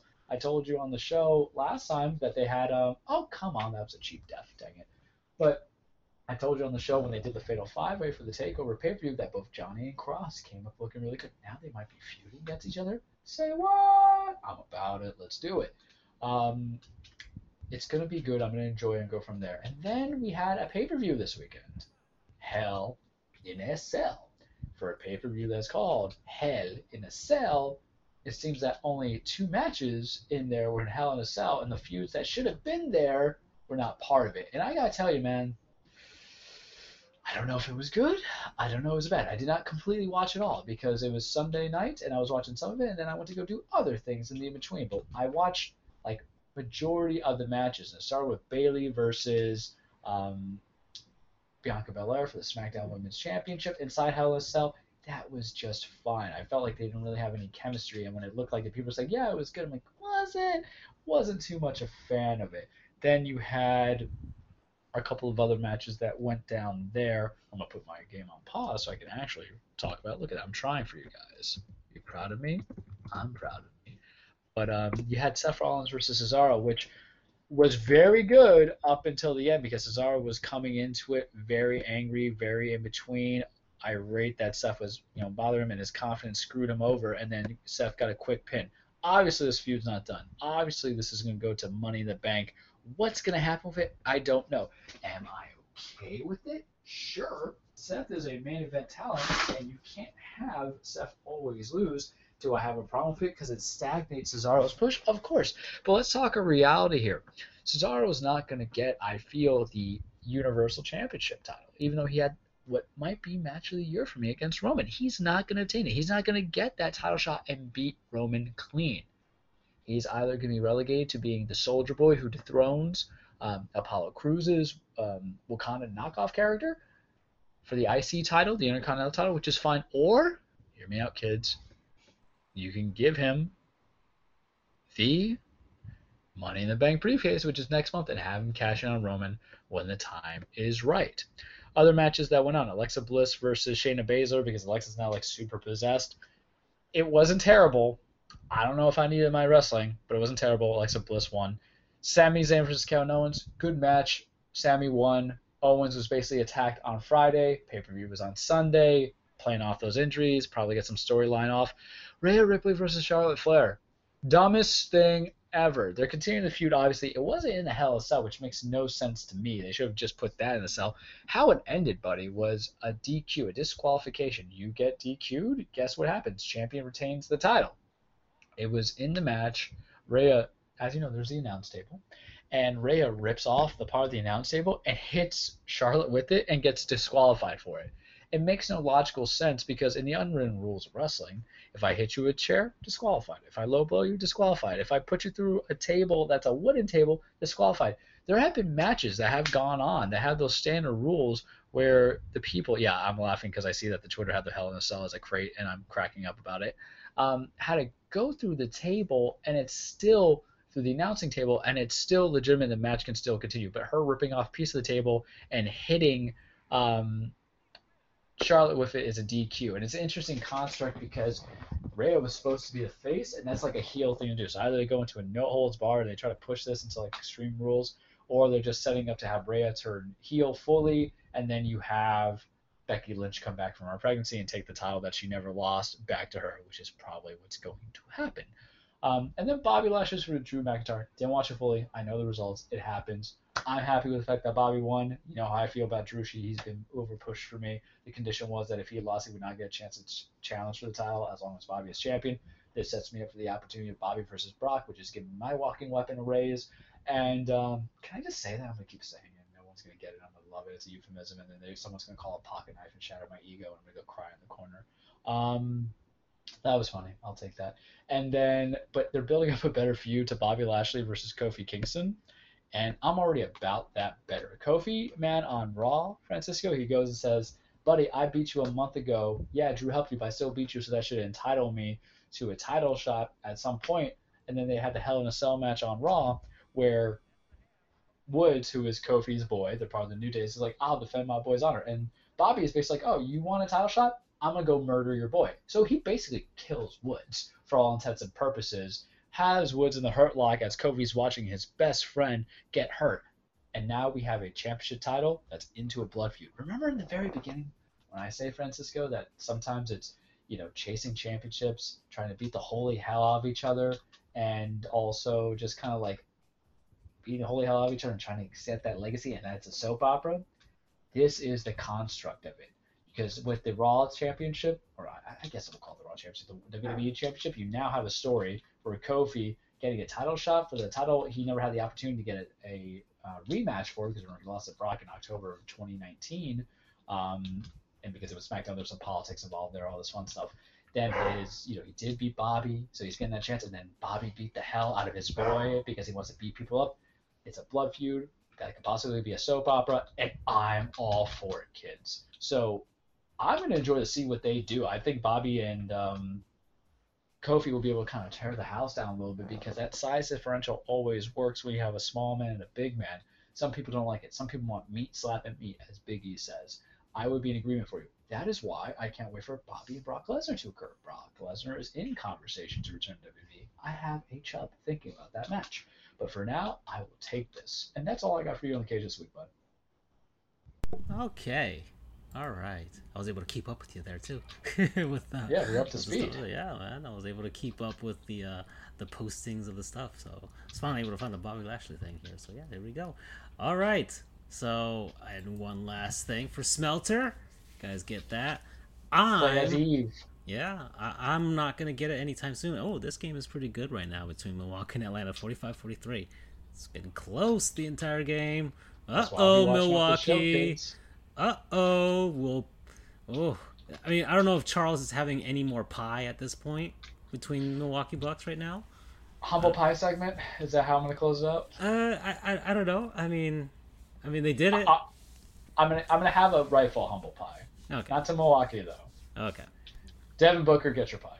You had a triple-double without Chris Paul. Mm-hmm. You're not a stat stuffer. You might be. Everybody's going to be a stat stuffer. But you know what, man? It's better to be a stat stuffer than to be a guy who has all that potential and never even put a single stat on. All right. And take that pie. Don't eat the entire. Just take a little nibble of it because Jay Crowder, man.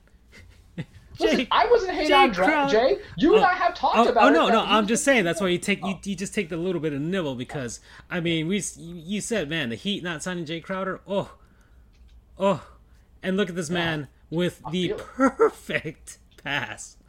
He is the quintessential 3-and-D guy, by the way. Seriously. I mean, my goodness, he could not have that pass. Had to be perfect. Absolutely, it had to be. Not only did it have to miss the backboard, it had to be right over the rim. Probably probably the second best like shot I have seen in the playoffs, besides Kevin Durant's ridiculous double contested by PJ Tucker and everybody else, like shot in. The DeAndre dunk or from inbound would be my second favorite one besides the Durant one. God, I feel for Kevin Durant. Put everything on that table and just couldn't close it because Kyrie Irving cannot stay healthy. Yeah. Oh man, but yeah. Oh, some good stuff. Just to give a little bit to the Suns there. Okay, so I think we're done here. I don't have anything more to say aside from that, and that's it, folks. So we'll see you guys next week, I guess. Oh, and Atlanta finally took the lead. There you go. 46-45. Hawks. Go Hawks. Yay. Bye-bye. Take care.